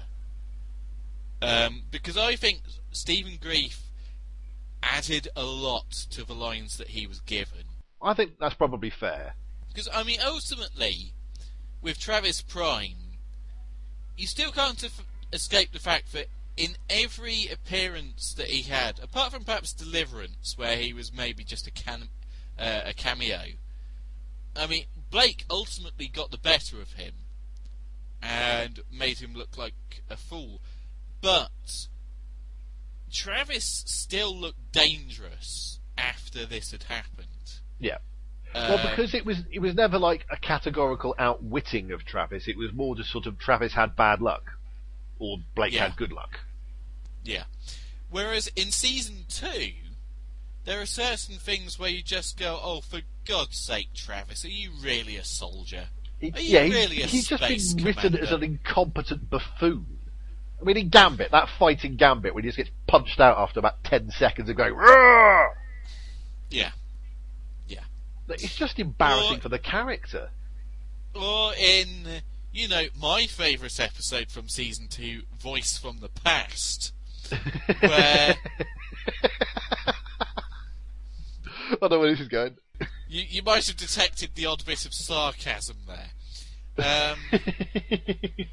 But once we find out Travis is actually in that episode, after 30 minutes of brilliant disguise, what does Space Commander Travis do other than briefly threaten whoever's left on the Liberator, teleport down and get captured after shooting a guy that wasn't like the villain from the very first episode. I mean, he did You know, stab. it's just He stabbed Legrand's bodyguard in the back, but that kind of happened off screen. Yeah, but I mean, again, that you didn't quite realise that was Travis at the time. But I mean, even with that, Oh yeah, it's a poor showing. It's still a poor showing for him. And it's a poor showing. And I mean, to be honest, I struggle to believe that Stephen Grief could even save that at that point. But yeah, even so, as much as the writing really didn't help Brian Croucher out, I mean, I think the fact remains he just wasn't as good as the guy who came before him, and it's a shame because there were a few episodes where he really did shine. Pressure Point, Trial, and in this one in Star One. Otherwise, he was mediocre at best. well, the problem was the way the character was used. Like in the first series, he had definite storylines. It wasn't used in like every episode of the series. He had very definite storylines, and then there were other storylines which didn't involve him at all. Involved Federation people, but didn't involve him at all. Whereas, obviously, you know, we've made a running gag of our sort of like a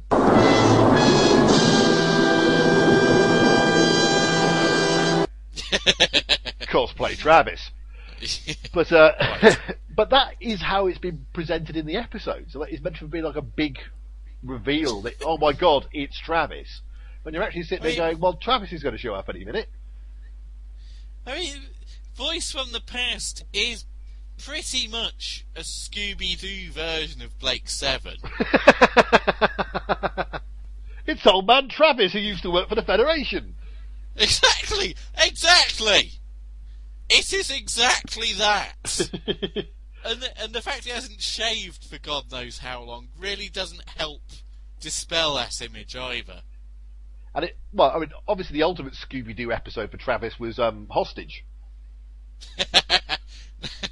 No.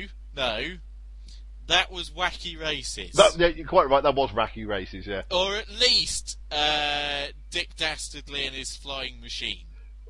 But, yeah, Catch the Pigeon. It does sort of sum up the fact that he's been reduced to sort of moustache-twirling cartoon villainy. Well, Series 1, he had real menace. And he was like a proper antagonist, whereas by Series 2, he's being written as a cartoon villain. In the second... I mean, not to go back to my song last month, but he really is a pantomime character in this season. And not in a good way. No. You know, it's just literally, as soon as he steps onto the stage, all the children are going to boo and hiss. Whereas Stephen Grief's Travis, you know, I think there'd be some gasps and shock and horror. You almost want the BBC voiceover man over the end credits to go, and Space Commander Travis can be seen as Abanazar in Aladdin. Or he just randomly show up on the Generation Games and, yes, I'll be in Pantomime in Crew this year. Just as a last word on Travis, I like the idea of Travis as a character. I really do. But I think by the end of this series it's clear that, I mean, if it's not clear that Blake is kind of being overshadowed by the kind of rise of Avon, it's also clear that Travis is not going to survive another season, just by the way he's been used in this season. Oh, it was very much time for him to go. It was absolutely time for him to go, and I think his death overall was fitting, because ultimately it takes both Blake and Avon to take him down. And at least he's set up as a really big threat as well, considering what he's doing. But he isn't just sort of twirling his moustache and trying to trap them in a room or something. He is betraying the entire galaxy. Exactly. He's been he's essentially been done over however many times, and this is his breaking point, and he's going to do something that's outright evil. So, fuck you, Galaxy! With information that even the Federation doesn't have, which is to say the coordinates of Star 1. Well, it does sort of make you wonder, because he was talking about ruling the Federation, like, one episode ago. With Servalan. Yeah. But look, he could still have ruled the Federation if he'd have taken over Star 1, but he's like, nah, fuck it, I'll let the aliens in. Well, perhaps he just thought he'd have a better bet with some random aliens than just with Servalan. That's probably fair. And to be honest, he wouldn't be far wrong.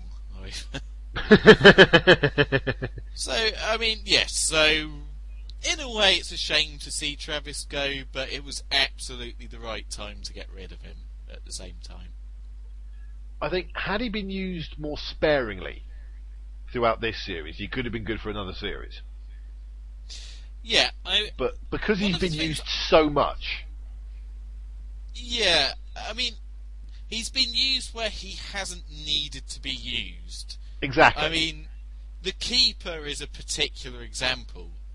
I mean, he was used to the point where it didn't actually make logical sense for him to actually be proposing another alliance with Servalan. Yeah. And I think that was partially his problem. I think he was perhaps a bit too tied to Servalan. I mean, even in the first season, it was like it was rare that you'd have one without the other. If Servalan appears at one point, then you're going to end up with Travis. And I think the problem is there was a lot of potential there for sort of like a three-way Mexican standoff almost. The idea of sort of Travis being a fugitive, Blake being a fugitive. So Travis is pursuing his vendetta against Blake, but he also has a vendetta against Servalan.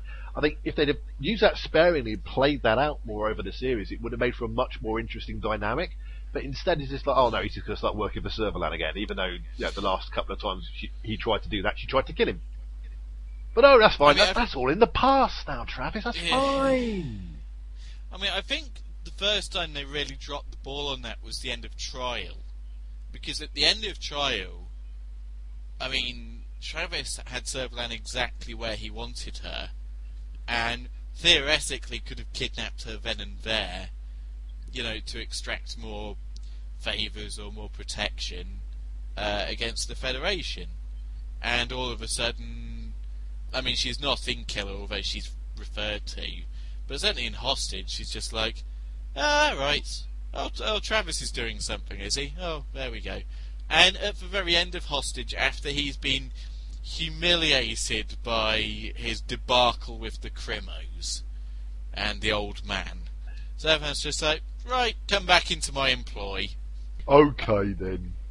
But exactly, it's like, I mean, from Hostage onwards, he's in the majority of the episodes. I mean, apart from Countdown, he's in every episode from there on in, and arguably, he doesn't need to be, because it just doesn't make narrative sense. I mean, I like the fact that ultimately Travis was used and not forgotten about, but at the same time, I think he was either overused or not kept away from Servalan enough. Yeah, he just sort of feels a little bit like a missed opportunity. Yeah. But now he's dead, so we don't have to worry about it anymore.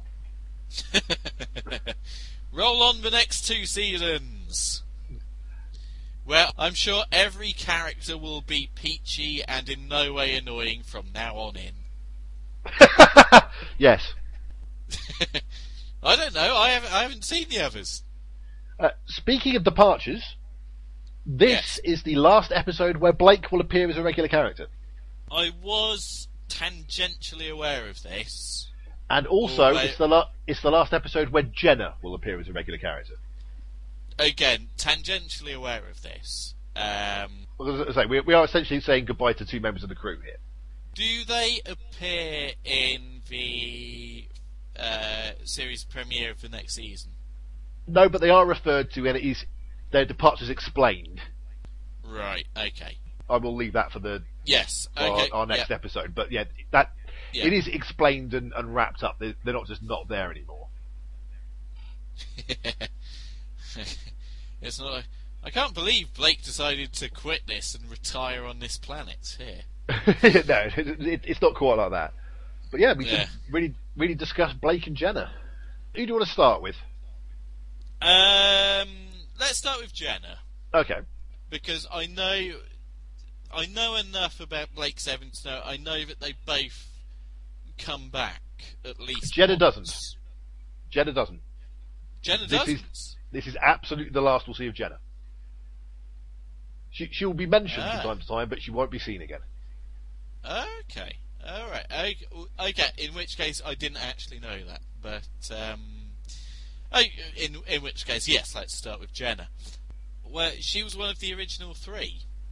Yeah. In both senses of the original three, she was one of the first three proper cast members in The Way Back, and then she was one of the first three people to step on board the Liberator and Spacefall. And, she made for a very good foil to the rest of the cast members.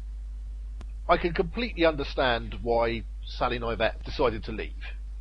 And because as Yes. we've discussed all throughout this series, they've just been wasting the female characters. They've got a couple of really interesting, really experienced, in the right area female characters. And yet they keep favouring the Avon Villa Blake triumvirate. Yeah, I mean, it wouldn't be so bad if it weren't for the fact that this is meant to be a kind of ensemble cast kind of show. Yeah. If it weren't for the fact that Sally Knivet had always been second billed from the very beginning of the series, you'd think that it would be fine that she was perhaps a background character. Well, maybe not fine, but it's like, okay, this particular story is about this particular combination of the crew, and hey, they are the most popular members. But Jenna was there from the very beginning. I mean, the thing is, because as has been established amongst the many TV shows I've not watched, Star Wars, how do they pick the crews for that? Obviously, they pick at least one red shirt, and the star. But when you say, did you actually mean Star Trek? Yes. What did I say? Oh, you said Star Wars. Well, there were no red shirts in Star Wars. No, hence me asking the question. Yes. No, I know my wars from my Trek. What, I thought you did. But I mean, is it not often the case that they will go with, say, Kirk, Spock, and McCoy with a red shirt, rather than, I don't know, Sulu and Chekhov? Yes and no. I think with Star Trek it depends on who's writing the episode. In some episodes they will beam down with very specific personnel. It'll be the captain, and it'll be sort of some expert in a specific part of history, or it'll be some like a geologist, and in other episodes it'll just be sort of Kirk, Spock, Bones, and a couple of dudes. Yeah. I think they did try to convey that everybody who was going down there had a reason to be down there. And again, it just feels like such a wasted opportunity for both the female characters. Yeah. When they both had something to bring to the table. Without getting too far away from Jenna, I think perhaps this says a bit more about Season 2 as it was written as a whole. With regards to Season 1, I mean, it's arguable as to how much Terry Nation wrote of it, but the fact remains that his name was the writing credit throughout Season 1. Yeah. And with Season 2, he wrote 3 episodes? It's something like that. It's compared to Season 1, it's a handful. Yeah, I mean, he wrote very important episodes of Season 2. He wrote the first one in Redemption. He wrote Gan's Death in Pressure Point, and he wrote. There was one other. Damn it! he wrote one other, and the rest of the writing duties were shared out amongst, say, the story editor. Star One, Chris Boucher. Yep. Wow, I got the good Boucher episode. Very much so. Although we're drifting into talking about Series 2 territory here, so I think maybe we should Okay. go back to that when we talk about Series 2 as a whole in terms of writers. Okay, well, I'll veer it back towards Chair, but I'll just say, I mean, the whole reason I bring that back up is that I think that because there were multiple writers, that they didn't perhaps have such a continuity in mind as to rotate out the crew members that were used on each mission in the way that Terry Nation did in Series 1. Well, I'd say that's a fair comment. And especially if you've got writers coming in who've seen the show and like it and like bits of it. You know, if all the writers like the Avon and Villa characters or whatever, then they're going to want to come in writing for those characters. Absolutely. But, I mean, with Series 1, I mean, granted, there were some episodes where Gan didn't have a lot to do, where Callie didn't have a lot to do, etc., etc. And, you know, perhaps Avon and Villa might have been used slightly more than some of the rest of the crew. But with Season 1, it wasn't really all that noticeable. With Season 2, it became very apparent who the characters were gravitating around, and Jenna was not one of those characters. Despite the fact she had been there from the beginning. I mean, to whatever extent that she valued billing, in the fact that she was like second in the title credits. And yeah, I mean, that's the thing. I mean, her role was reduced to that of space receptionist. I mean, she spent a number of episodes on board the Liberator, and of those episodes, she didn't do a hell of a lot. But she operated the teleport. Exactly. I mean, well, someone has to do it. The very fact they've actually brought Aurak in now, so it doesn't even require a human character to work the teleport anymore. You know, that runs the risk of sidelining them even more. And yeah, I don't know. I think the character certainly could have done more, but she wasn't perhaps made as interesting as she could have been. Because, I mean, her back history is that she's a smuggler. And this was gone into once for Bounty, was it? Yeah. This gone into once, and you could easily get at least another 1 or 2 episodes out of Jenna's past. But she really wasn't used. So, I mean, the episode where she had the most exposure is when she was like the... You know what I'm going with here, don't you, Dave? Yeah. You're a beautiful woman. I really want to pair bond with you. Pair bond the shit out of your megat. Exactly. Yes.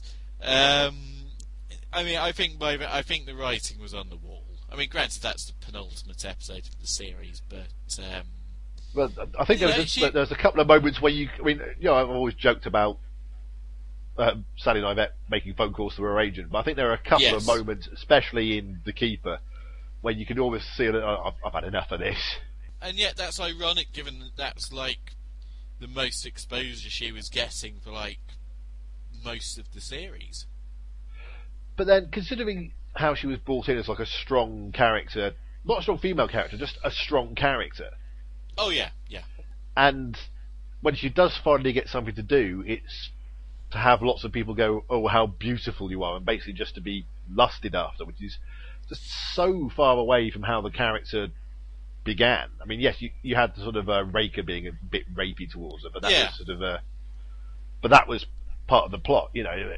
Oh yeah, that was exploring her being the one female prisoner aboard a prison ship.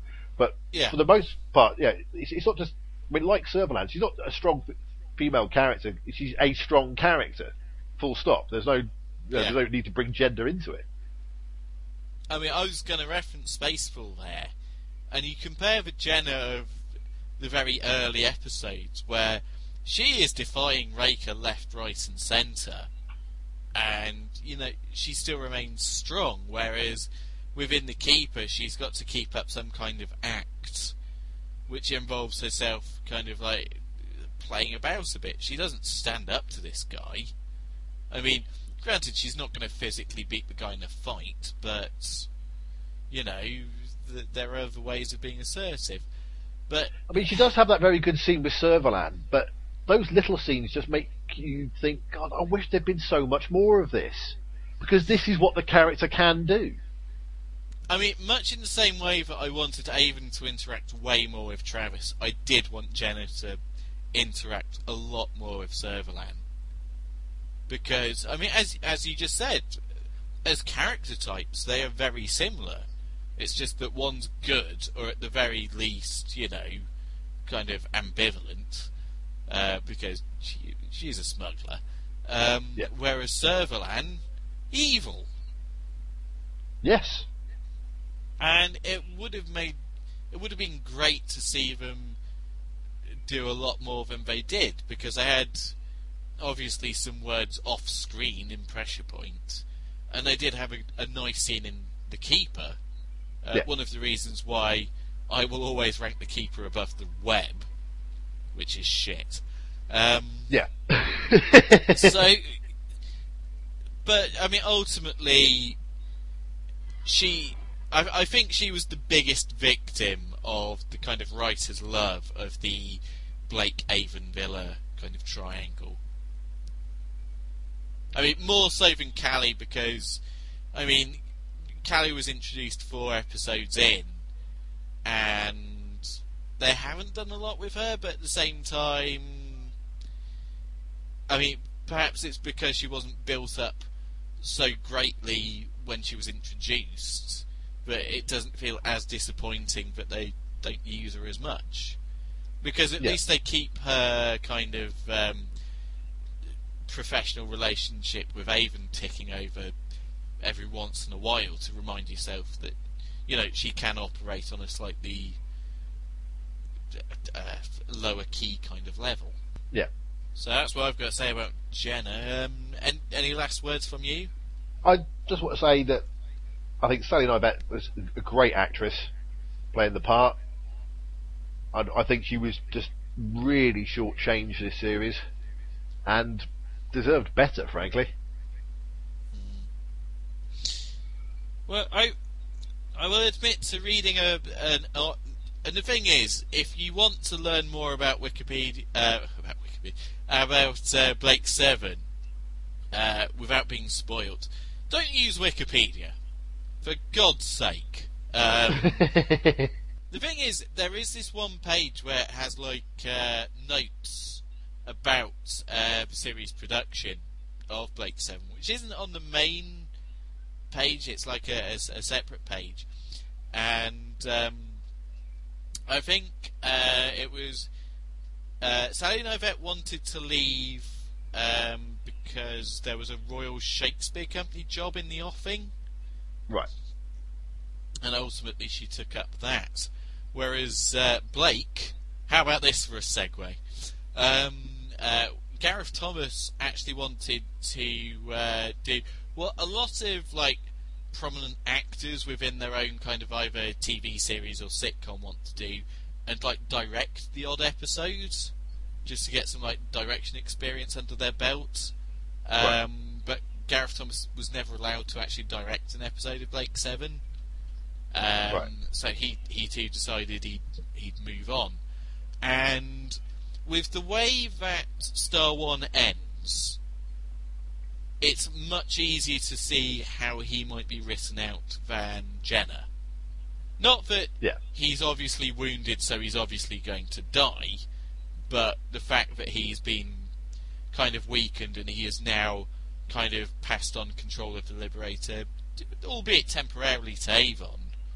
it means that you can now start to reposition the series around a different character and only use the other character or certain characters who are on the periphery in kind of guest starring roles. So if Blake isn't coming back immediately, if Jenna isn't coming back at all, then it's kind of alright because of the transition from a couple of focal characters to another focal character. You can still keep the show going, and indeed this is the exact halfway point of Blake 7 as a whole, is it not? It is, yes. Yeah. So, and you know, that's going to make it very interesting to compare the latter half of the show's lifespan to the former half, because the former half is obviously Blake 7, and then the latter half is what? Avon's band of chums. So, I mean, obviously, I've still got to see how it plays out, but the fact that it's kind of gravitating away from Blake, again, it kind of makes sense, because ultimately, as we've said with this season, Blake has become more and more unlikable, and Star One goes some way to kind of redeem him as a human being. Because, you know, ultimately he started off the series as a very sympathetic character. And there were signs of fervour in the first season, but they really came to a head in this season.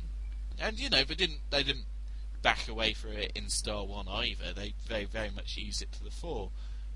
The one thing I do wonder about, because I don't know exactly how much he's used in a guest capacity from here on in. The show is called Blake 7. Yes. And you have a pixelated screaming head of Gareth Thomas in the opening titles. Yes. I wonder to what extent it has the kind of crossover appeal without the lead character, or the character that the show was built around. Well, we'll just have to see, won't we? I will have to see, exactly. I wasn't expecting you to spoil the next two series. No. But I will say that as a regular presence, I do like the character of Blake. I mean, I have previously called him an arsehole, and I was justified in calling him that, but I like the idea that there's a protagonist who you can equally like and dislike for certain reasons, because far too often there are TV shows where the lead guy has to be ultra good or ultra cool or ultra flawless in some way, and even when he is flawed, it's not really their fault. Something made them like that. And with Blake, I mean, his character flaws are pretty much his own making. Yes, at the very beginning of the show, he is fitted up as a paedophile, and that is going to make you rather angry at the people who did that. But before he was initially brainwashed, he always was angry, and if nothing else, he is now angry to an extent where it's going to hurt other people. It's only upon the face of an alien invasion where he decides he's going to scale back a tad. And, you know, he's not the biggest tactical genius either, because one of his missions ultimately resulted in the death of one of his crew. Because he didn't know when to stop. Exactly.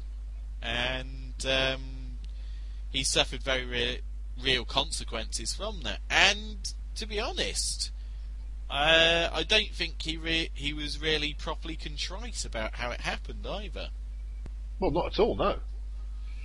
I mean, I think it's nice that it explored aspects of sort of fundamentalism, which I think, had they done it now, may have been much more heavy-handed. Yeah, well, I suppose because of the political time we live in, and sort of, exactly. It would have been a more blatant allegory, you know. Yeah.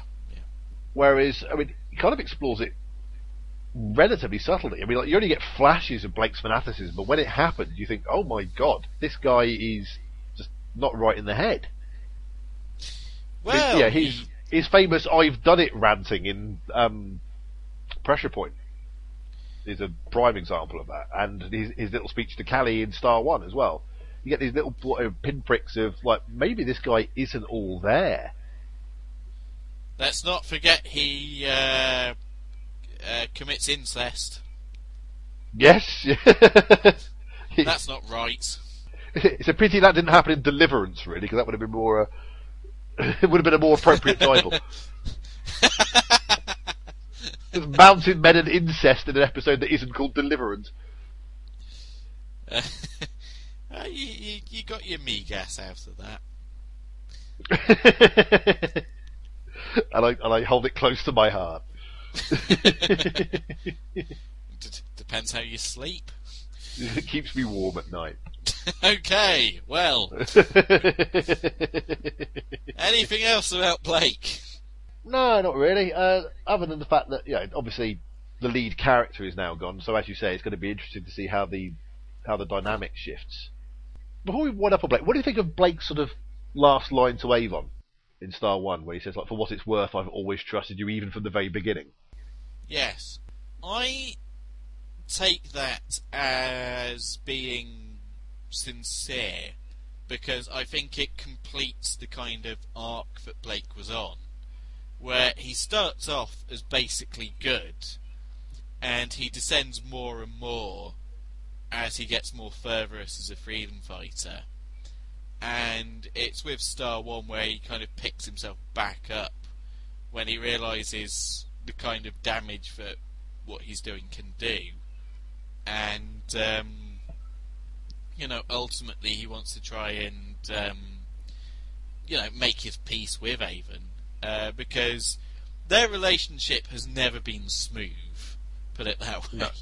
But at the same time, as pissy as Blake has been towards Avon, and in fairness, vice versa, I think Blake has always been somewhat appreciative of what Avon has brought to the Liberated crew, and therefore, even if they don't personally get along, he at least respects Avon for what he can do and what he believes, because ultimately Avon could have betrayed Blake at any number of turns, and ultimately doesn't. Very true. In fact, he had a couple of opportunities this series and ultimately chose not to.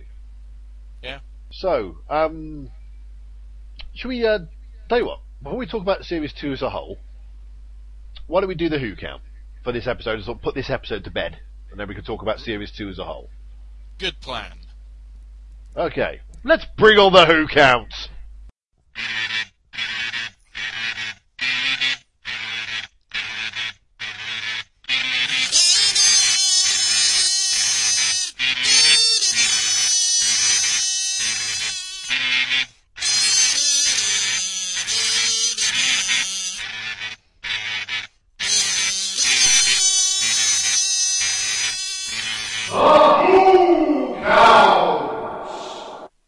So, for Star One, we have David Webb, who played Stott, played Leeson in Colony of Space, from John Pertwee's time. Gareth Armstrong, who played Parton, was Giuliano in The Mask of Mandragora. John Brown, who played Durkin, played Antodus in the Peter Cushing Doctor Who and the Daleks film. What? That's canon. That's canon, is it? It's being counted. I'm not opening up that can of worms. Okay, yeah, your feature. Because otherwise I'll have Org beating on my door with an axe. He's a vicious vicar. It's opening up an old wound, really. Okay. An axe wound. Look, if we get into the Peter Cushing movies, it's all going to spill over into talking about Paul McGann, and the whole thing just turns into a disaster. Okay. Okay, so Mark Allington, who was a technician, was a Guardian in the Ark, a lynch mob member in the Gunfighters, and Man in Market in Snake Dance. Awesome. Yes. It's a role he must have coveted. Christopher Holmes, who was a technician, Here we go. played a brother in The Mask of Mandragora, a citizen in Full Circle, and Genii in Time and the Rani. Giles Melville, who played a technician, was an elite guard in Genesis of the Daleks, and a Castrovalvan in Castrovalva. Oh, I have that. It's a good story. It is. Jeffrey Whiteson, who played a technician, was Man in Market in Snake Dance. Hey! There was at least two men. There was at least two men in the market and a ceremony observer as well, as we previously awesome. Established. So, what year was the Man in Market episode? Snake Dance. Yeah. That would have been 20th season. So I guess we're talking about 82, 83, I guess. Oh, right, a few years later then. No, yeah, it'd have to be 83, so it would be the 20th anniversary. So yeah, it would have to be 83. Okay. Finally, Michael Spice, who is the voice of the Nova Queen pilot, played Morbius in The Brain of Morbius, and Weng Chiang in The Talons of Weng Chiang. Yeah, big Which name. brings us an overall who count of 8 for Star 1. 8 for Star 1. So, should we do a little discussing of Series 2 as a whole? Now, do you want to throw the statistics up now, or do you want to do it after we've discussed the season? Let's discuss the season first. Let's save the stats. Exactly. Good things come to those that wait. Absolutely. As does the statistician Ian Jingle. Looking forward to hearing it again. Good. So, just to recap, the episodes for Series 2 are Redemption, Shadow, Weapon, Horizon, Pressure Point, Trial, Killer, Hostage, Countdown, Voice from the Past, Gambit, The Keeper, and Star 1. What are your high points of this series for you? I think the bookends of the series, that being Redemption as a starting point, and certainly the episode we've just talked about, Star 1, were both brilliant, really. Redemption is a great way of kicking off the show, just to remind you of like the combined strengths of everyone on board the Liberator and the capacity for Aurak. And I'm sure we're going to go into the characters we haven't spoken about over the course of this kind of look back. But briefly, I ended up not liking Aurak at the end of season 1.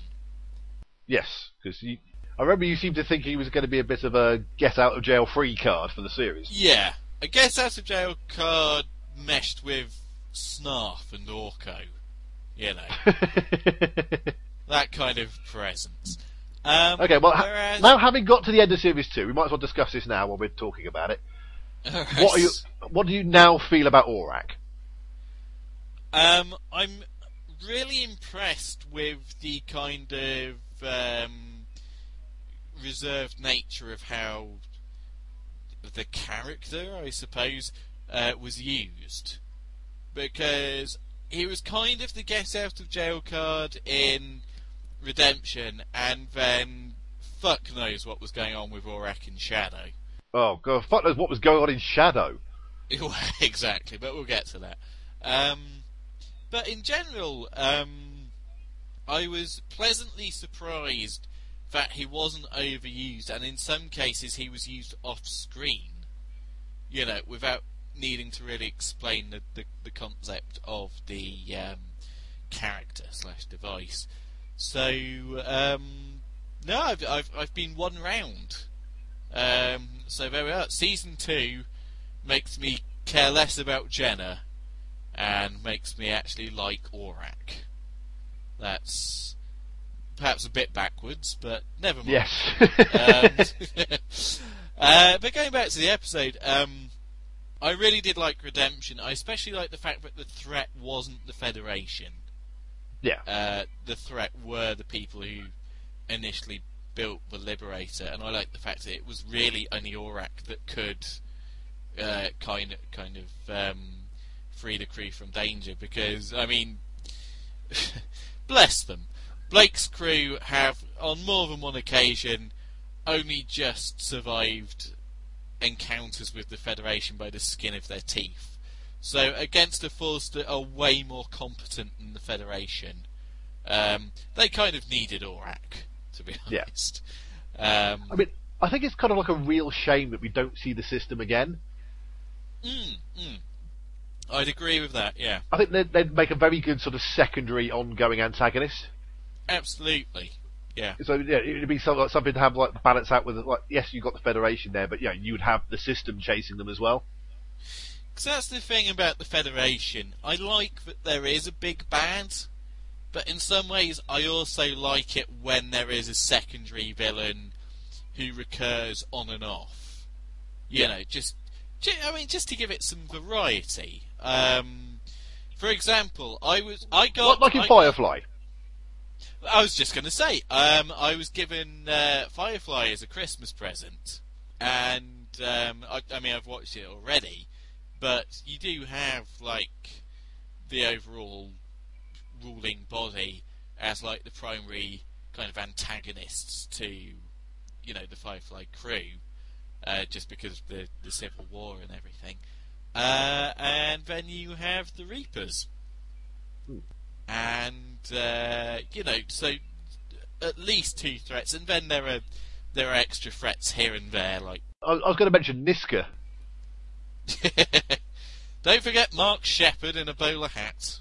Well, yes, he's a threat. It's a very threatening bowler hat.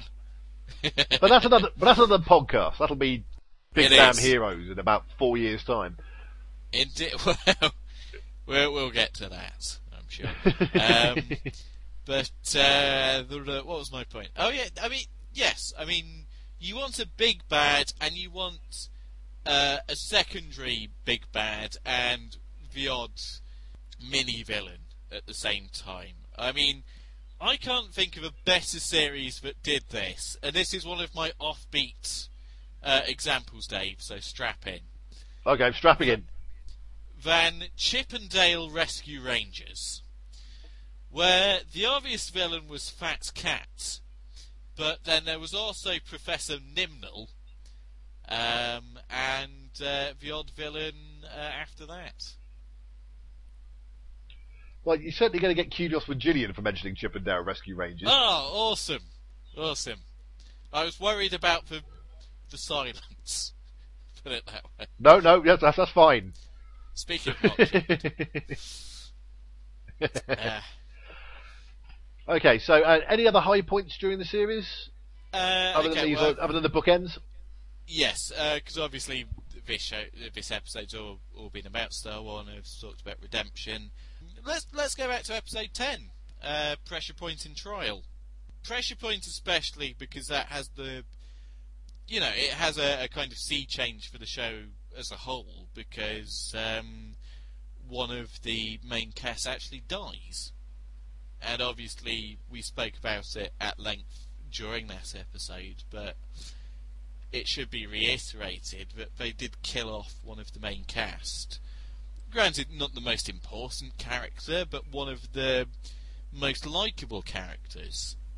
And, no matter what you may think about Pressure Point, it's a game-changing episode. Absolutely, and it has repercussions for at least the episode afterwards. I mean, I think perhaps the fact that it wasn't used slightly more was perhaps a dropped ball on their part, but again, various different writers, And also, it's a bit of a different show. I mean, had it been like an American ongoing show, I think it would have been sort of referred to more or made more of a thing, but it tends to be the way with sort of shows from this sort of era of television. That, I mean, these sort of things happen, but then you move on.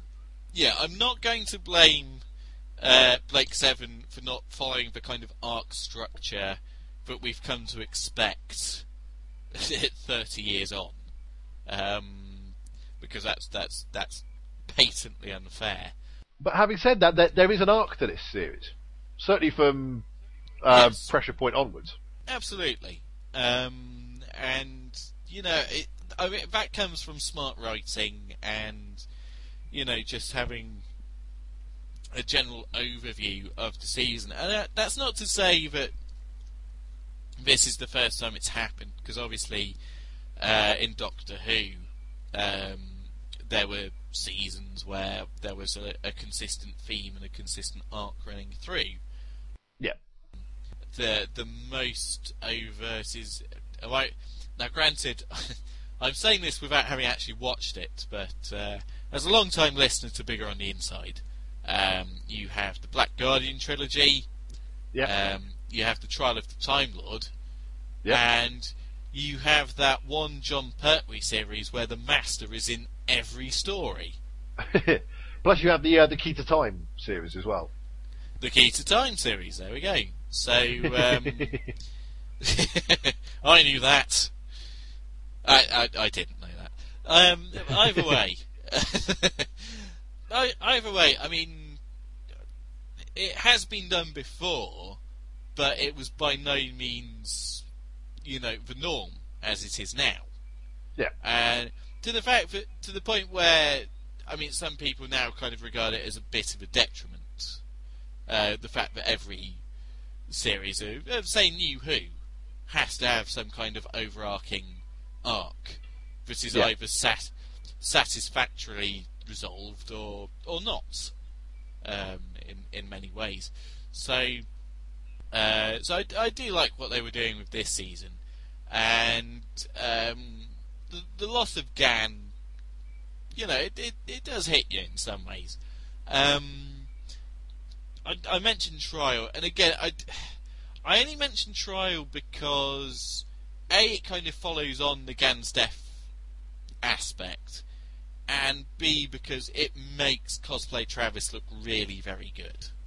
Or it at least gives him the spotlight. And it brings back members of the council from the first series.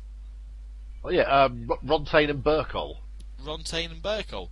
And 2 episodes later, they can't actually get the primary antagonist of the very first episode back. They need to completely change the actor and make him look stupid. But I'll guess on to my worst episodes. But what I mean, do you have any others that you particularly highlight, Dave? Oh, Gambit for me.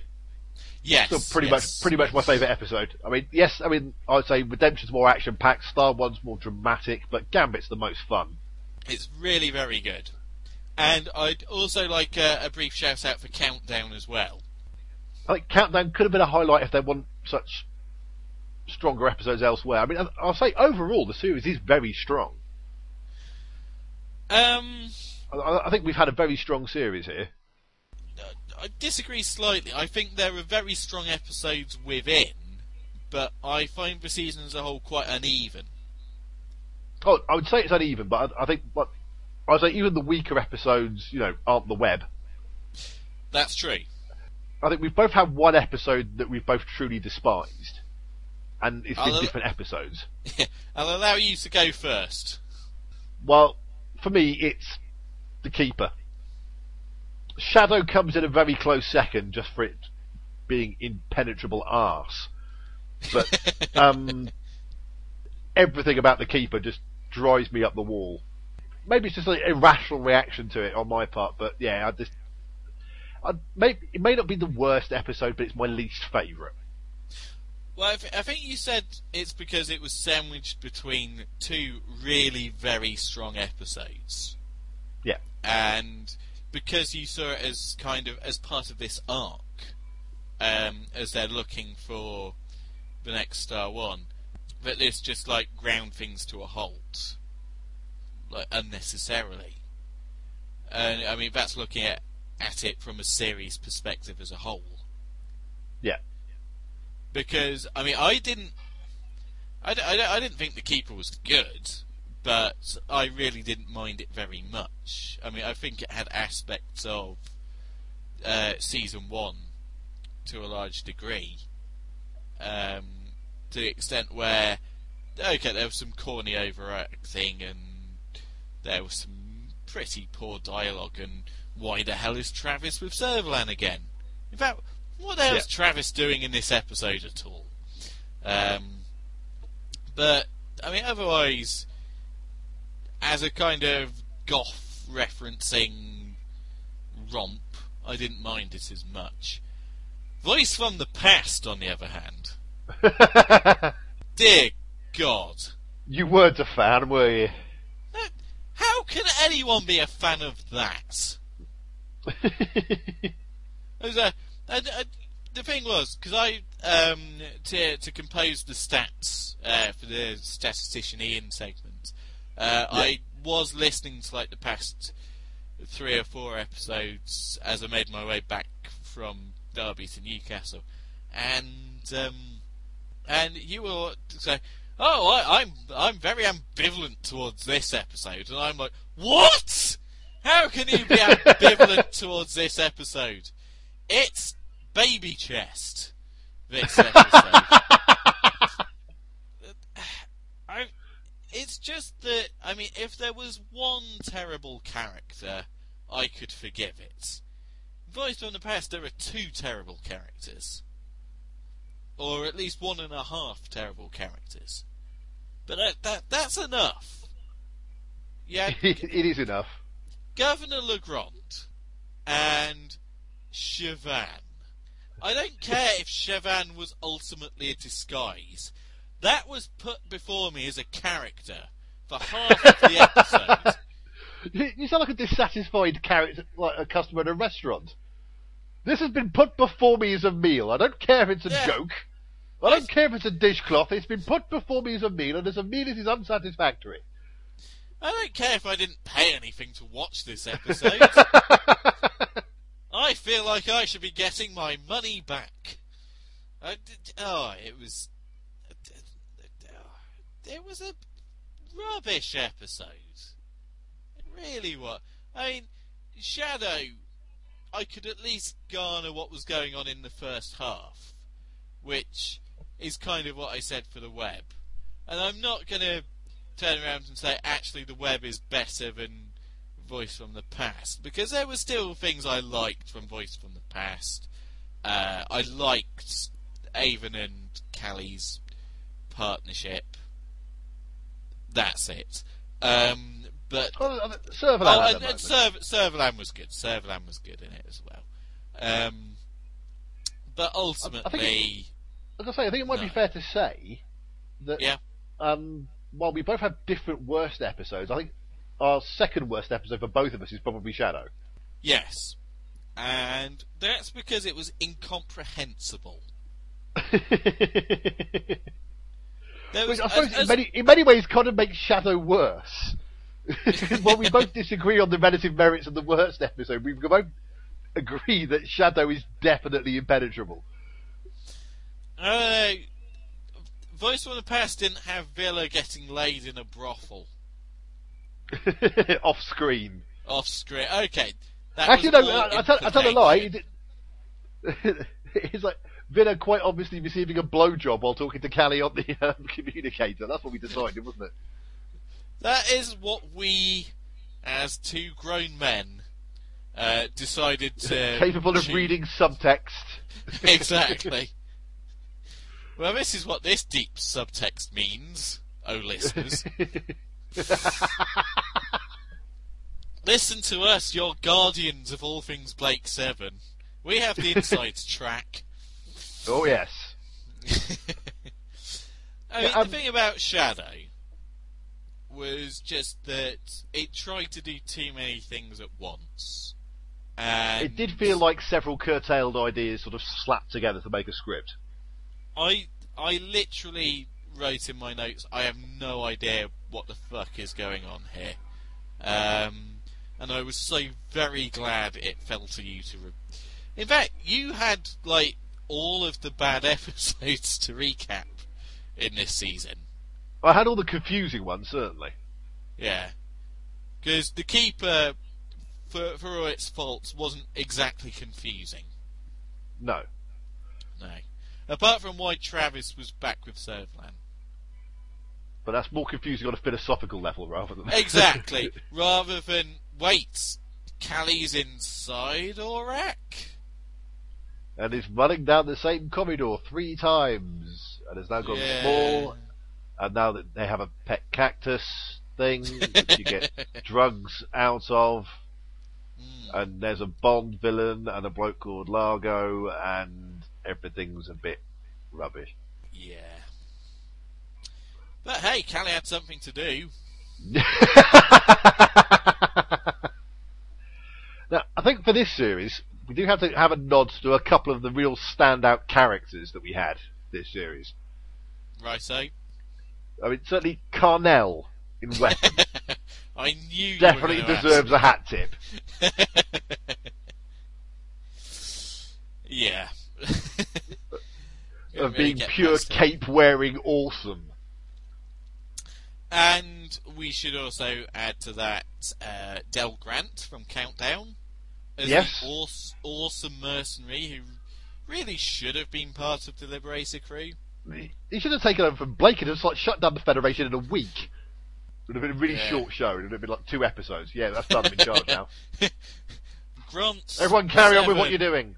Also, I think Krantor from Gambit. Yes, absolutely. You can't really forget Krantor, can you? No, he lingers on the mind. And indeed for Clit. I'm sorry, for Clute.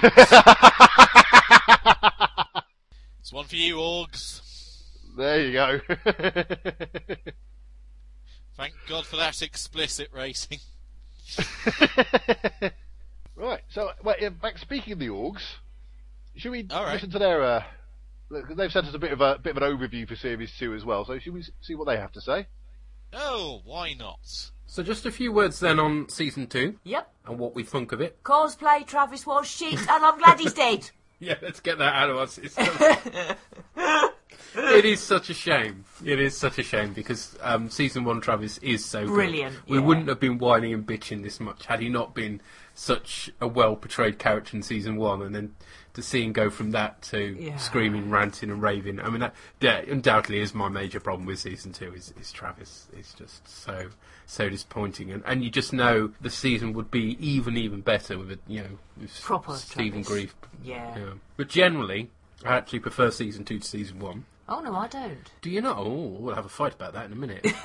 I'll give my reasons for preferring it, and then we'll duke it out with giant cotton buds and the Star Trek music, okay? Okay. Who's going to put the crocodile mask on? That'll be me again, I expect. But okay. Anyway, let's not go into our sexual kinky life.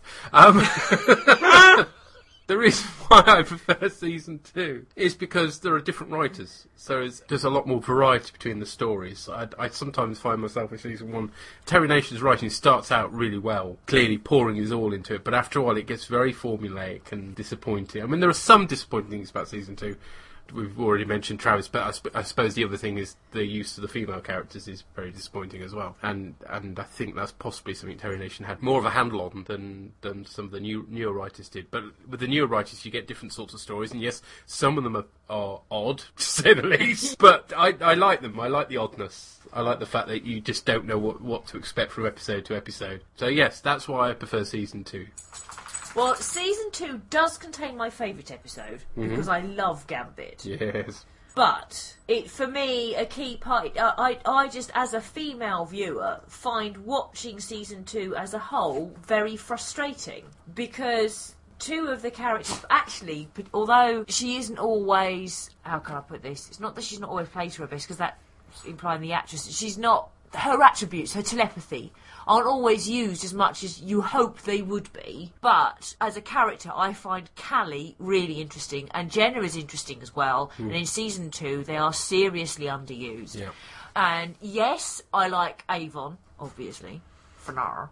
But it's the consistency of Season 1 I prefer over the randomness of Season 2. Because you've got Gambit, and then it's followed by that gobshite one, the name of which I can't even remember. I prefer Season 1 because of the consistency, because of Travis, because of the female characters. Yeah. But I do recognise that it contains the web, which is still shit. Okay, well, they're all fair points. I just think that the quality of some of the episodes in season 2 is better. I like the fact that Blake is more driven and almost anti-hero at times because You see, he's that like, annoys me. I just want to smash his face in. No, I but don't understand I think why that's half the rest realistic. of the crew is still there. I think a lot of the great sort of freedom fighters would have been really irritating people to be around. I think that's quite realistic.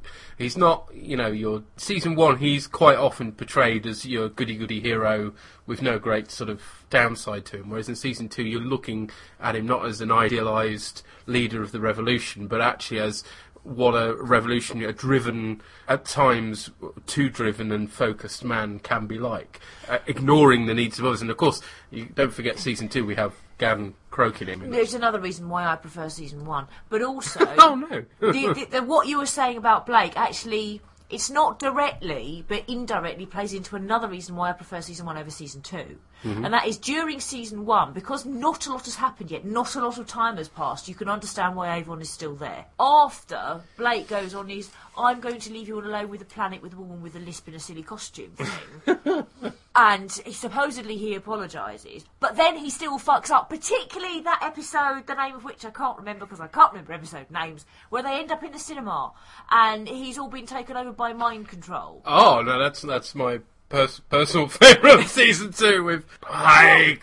Yeah, With Shiva. Right. Yes. Well, that episode. Yeah. The fact that after that episode has happened, Avon is still there, to me, seriously denigrates the character of Avon. He should have either fucked off or shot Blake in the Well, head. you can say that, but of course in the last episode of season 2, he's waiting around for the ship basically, and he can see that at some point or other Blake is going to completely lose it. Hopefully. But he just did. Shoot the fucker and make off with the ship. You've gone, how can you have been fooled by that twat in bandages with googly eyes? I've had enough. Bang. Liberate his mind. Way. Well, again, slightly valid point, but I still prefer season 2.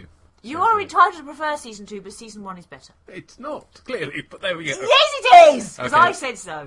Right, Gorm mask on.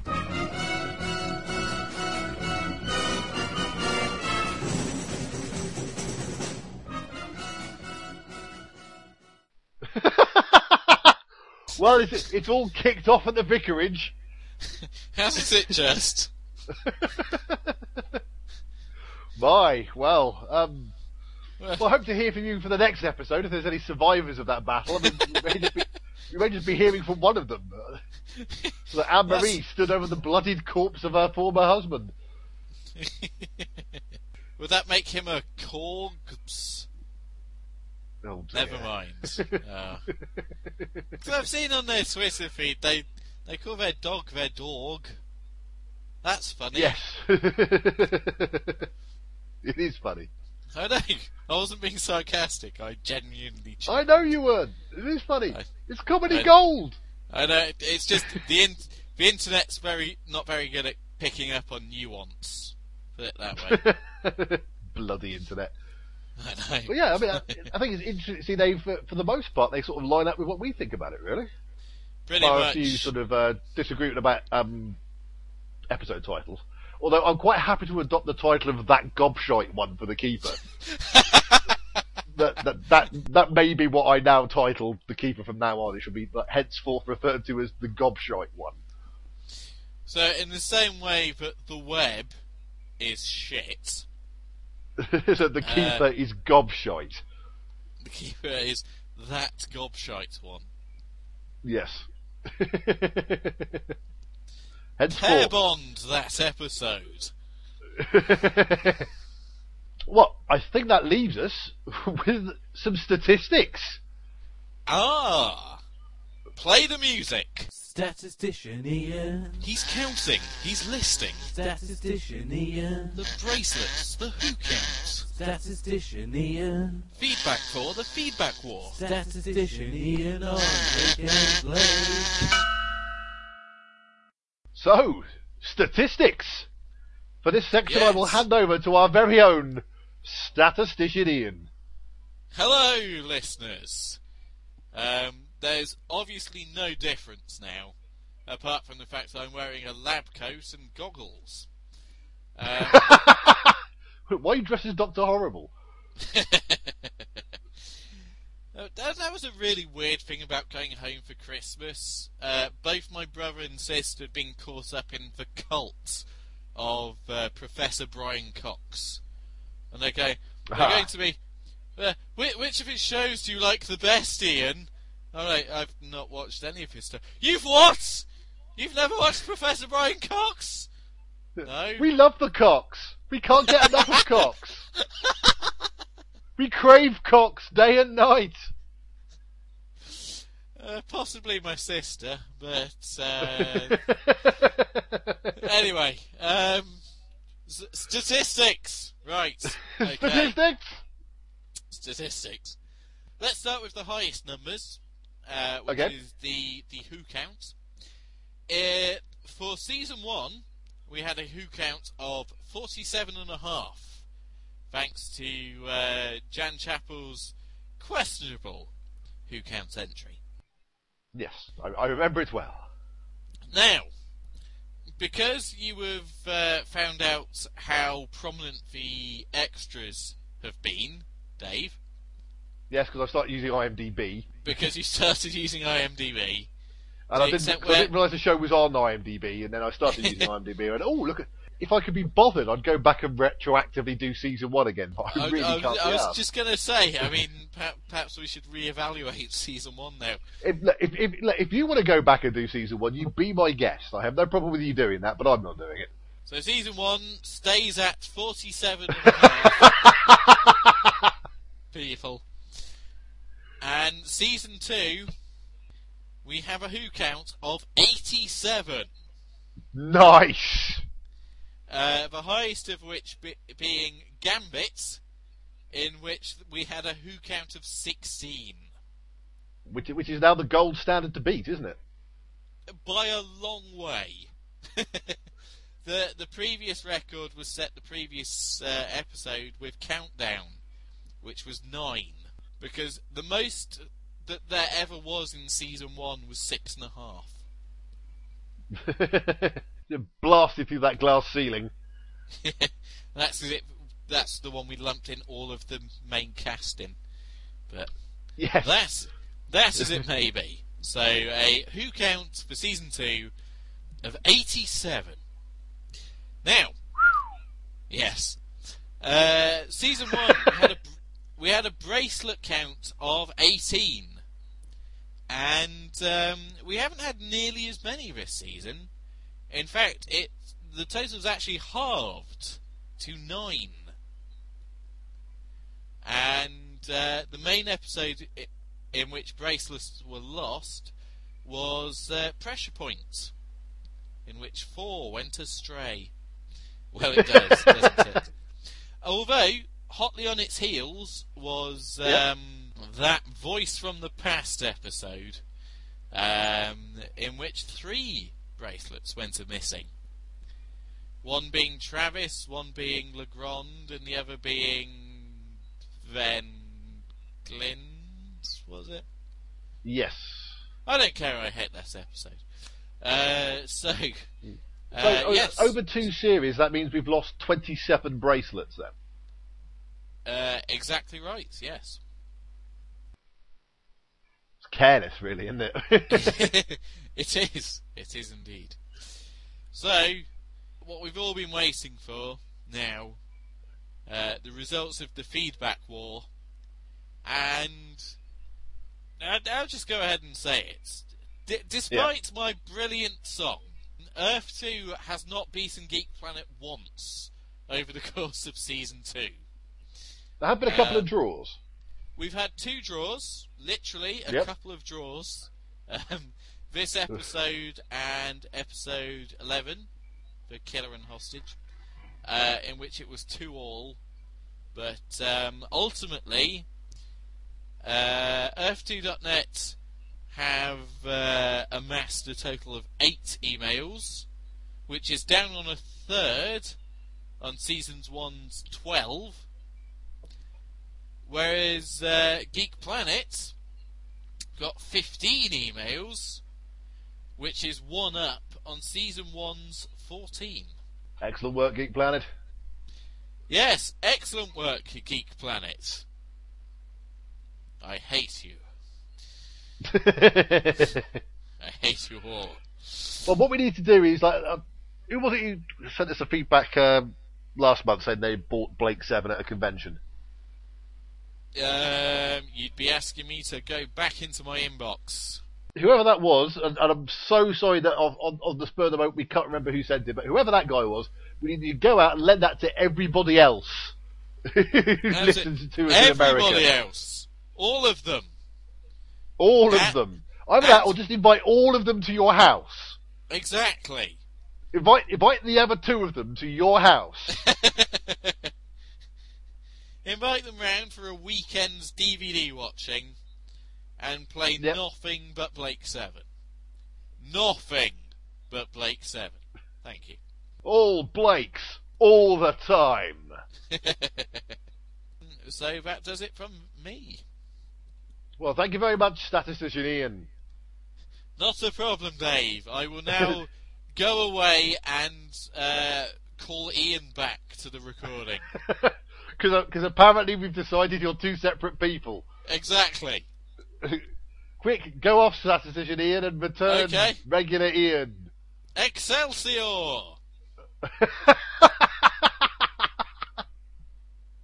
Oh, hi, Dave. How are you? I'm very well. Statistician Ian was just here. You missed him. Was he? Yeah. I've never seen you both in the room at the same time. One of these days. You've met me once. You've barely seen me. You've barely seen me with anyone in the world. For all you know, I could be Batman.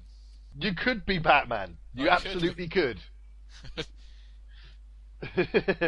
Beware the Ginger Knight. The Auburn Avenger. We need to wrap this up. Yeah, we do. Right, so Mr. Wilson.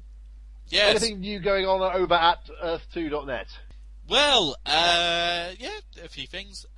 Let's start with the fact that, as previously mentioned, Preston has had to bow out of Big Damn Heroes, and because it's a Whedon podcast, it doesn't really mean anything bad that there's been a mid-season change of cast, and stepping into his sizable shoes, because he's a big man, is Will Ackerman, who has previous experience with podcasting with Hannah, because the two of them do the Hey Girlfriend segment of Earth2.net, the show, which appeals to... You don't sell that especially well, it has to be said.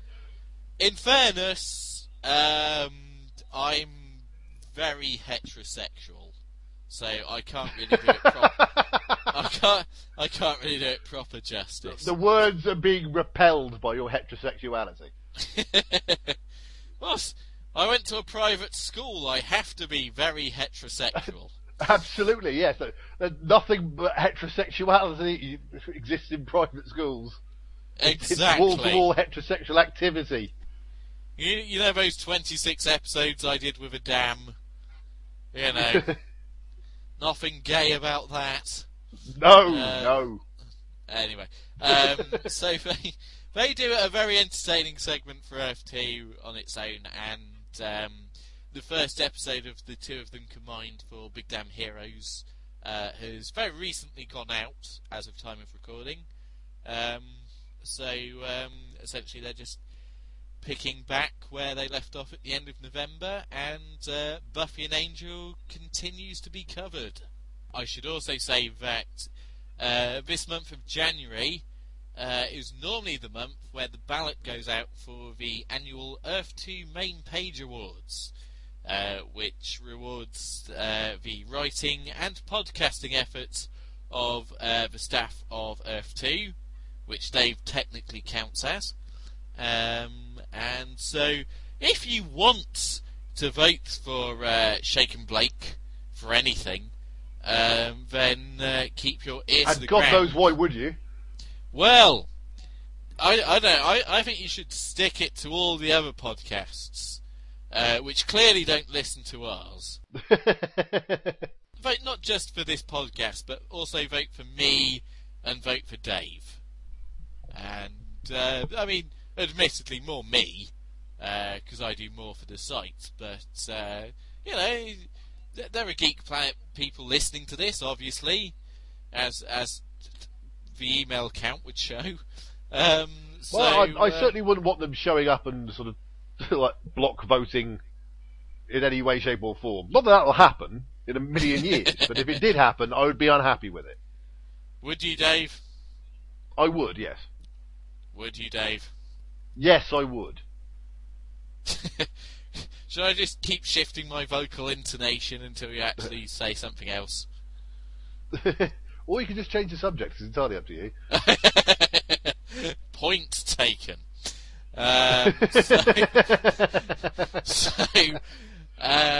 We kind of started Shake and Blake at precisely the wrong time because we had like one episode out for new podcast. Yes. Yeah.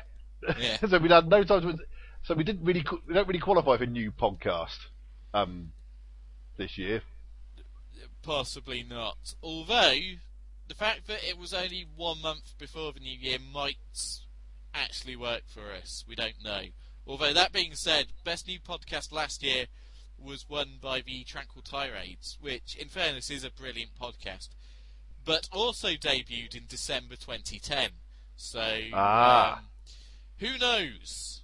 Perhaps it only bans them from being voted for again. Perhaps it doesn't.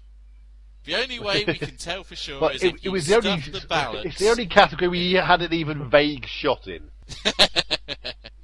Purely by dint of being new. There is a lot of good material on Earth2.net, is there not, Dave? Well, exactly, yeah. It's very, very good shows. Exactly. We are a small fish swimming with big sharks in a pond that's very crowded. We're rubbish compared to them. We're the web of Earth2.net.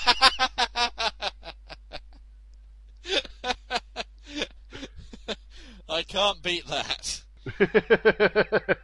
Dave, whilst I regain my composure, Geek Planet Online, what's going on? Well, as mentioned before, there is a slight redesign coming up, and if you go onto the main page in a minute, you'll see a very exciting-looking countdown clock. Ooh. And when the clock gets to 0, the site will either be redesigned or explode. We're not sure. But yeah, there's going to be a bit of a reorganisation and everything, and but we've also got a couple of new podcasts on the horizon. And the first is by our regular feedbackers, the Reverend Peter Organ and his lovely wife Anne-Marie. Wait a second. Because doesn't Peter Org already do a Geek Planet podcast? He did used to do News Geek, but that ended up getting rested for various reasons. But they have done a pilot for, and will be shortly producing, the Borgcast. As in B-Org-cast. It's a clever play on words, in which they will be watching Star Trek The Next Generation. From Series 2. The reason they're doing it from Series 2 is because Org has a column on Geek Planet called Blessed Are the Geek. And the last two editions of that, he's been rewatching Season 1 of Star Trek The Next Generation. When they had the idea of doing the podcast, Org just couldn't face watching Season 1 again. So they decided, you know what, we're just going to start on Season 2. But the first episode is... Surely Anne-Marie has some opinions on Season 1. Certainly, but Org isn't going to sit down and watch them all again just to share his opinions.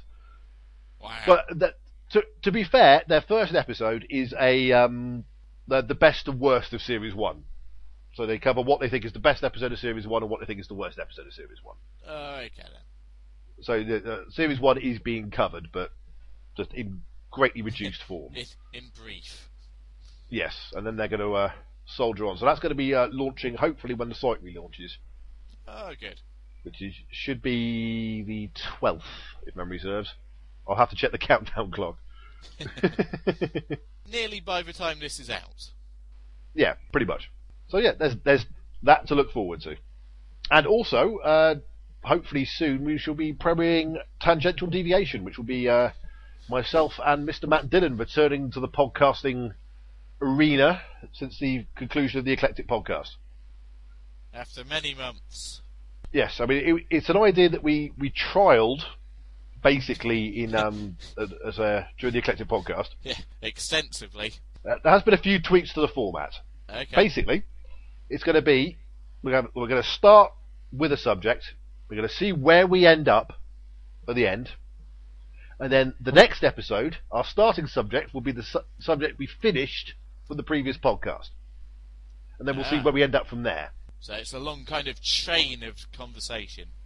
Yeah, I mean, basically, if you were insane enough, you could stitch the whole thing together and turn it into one long rambling conversation.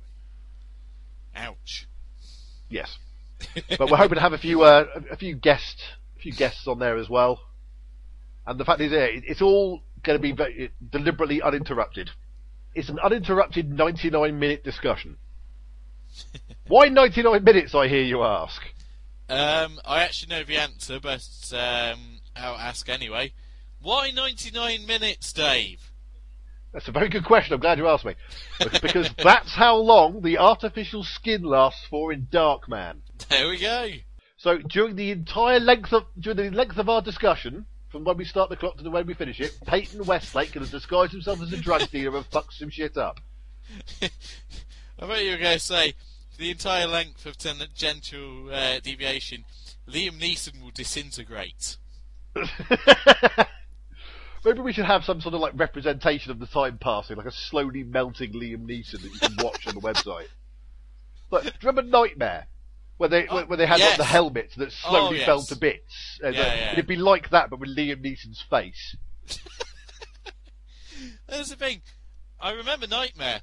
I've never actually watched Darkman. Would you believe that, Dave? Love film. Love film right now. Alright, I'm getting on it. Done. Priority high. Good. Yes. Right, I think we definitely need to wind this podcast up now. It's descended into anarchy. I was going to tell you what my current love film things were. But again, it's what is your current love film list? Before we send our good listeners home, presumably for some Alka-Seltzer to lie down. It's been a long one. Yes. And that's without them even knowing the behind-the-scenes story. Exactly. Okay, I will say very quickly, Igby Goes Down and Pontypool. Ah, two good choices. One was recommended heavily by Dread Media. The other is Igby Goes Down. Goes down. I was going to say, if I had to pick which one Dread Media was recommending, I'm not entirely sure. Like films about sort of public school boys finding themselves through sort of rich, disenfranchised parents, and the sort of thing that Des would really be like throwing his weight behind. Well, you don't know Des, clearly. Well, apparently not. Well now, Travis, fancy meeting you here. Put the gun down, Avon. It's too late to stop it now. Convince me. Be polite, and I may let you live. Be informative, and I may let you die. You'll want that, after I've shot off an arm and a leg or two. I thought you were supposed to be the one with brains. Brains, but no heart. Now talk or scream, Travis. The choice is yours. Next month we're going to be covering the first 2 episodes of Series 3 of Blake 7. And those episodes are going to be Aftermath and Power Play. So, until then, from me, Dave Probert. And from myself, Ian Wilson. Thank you for listening to Shake and Blake.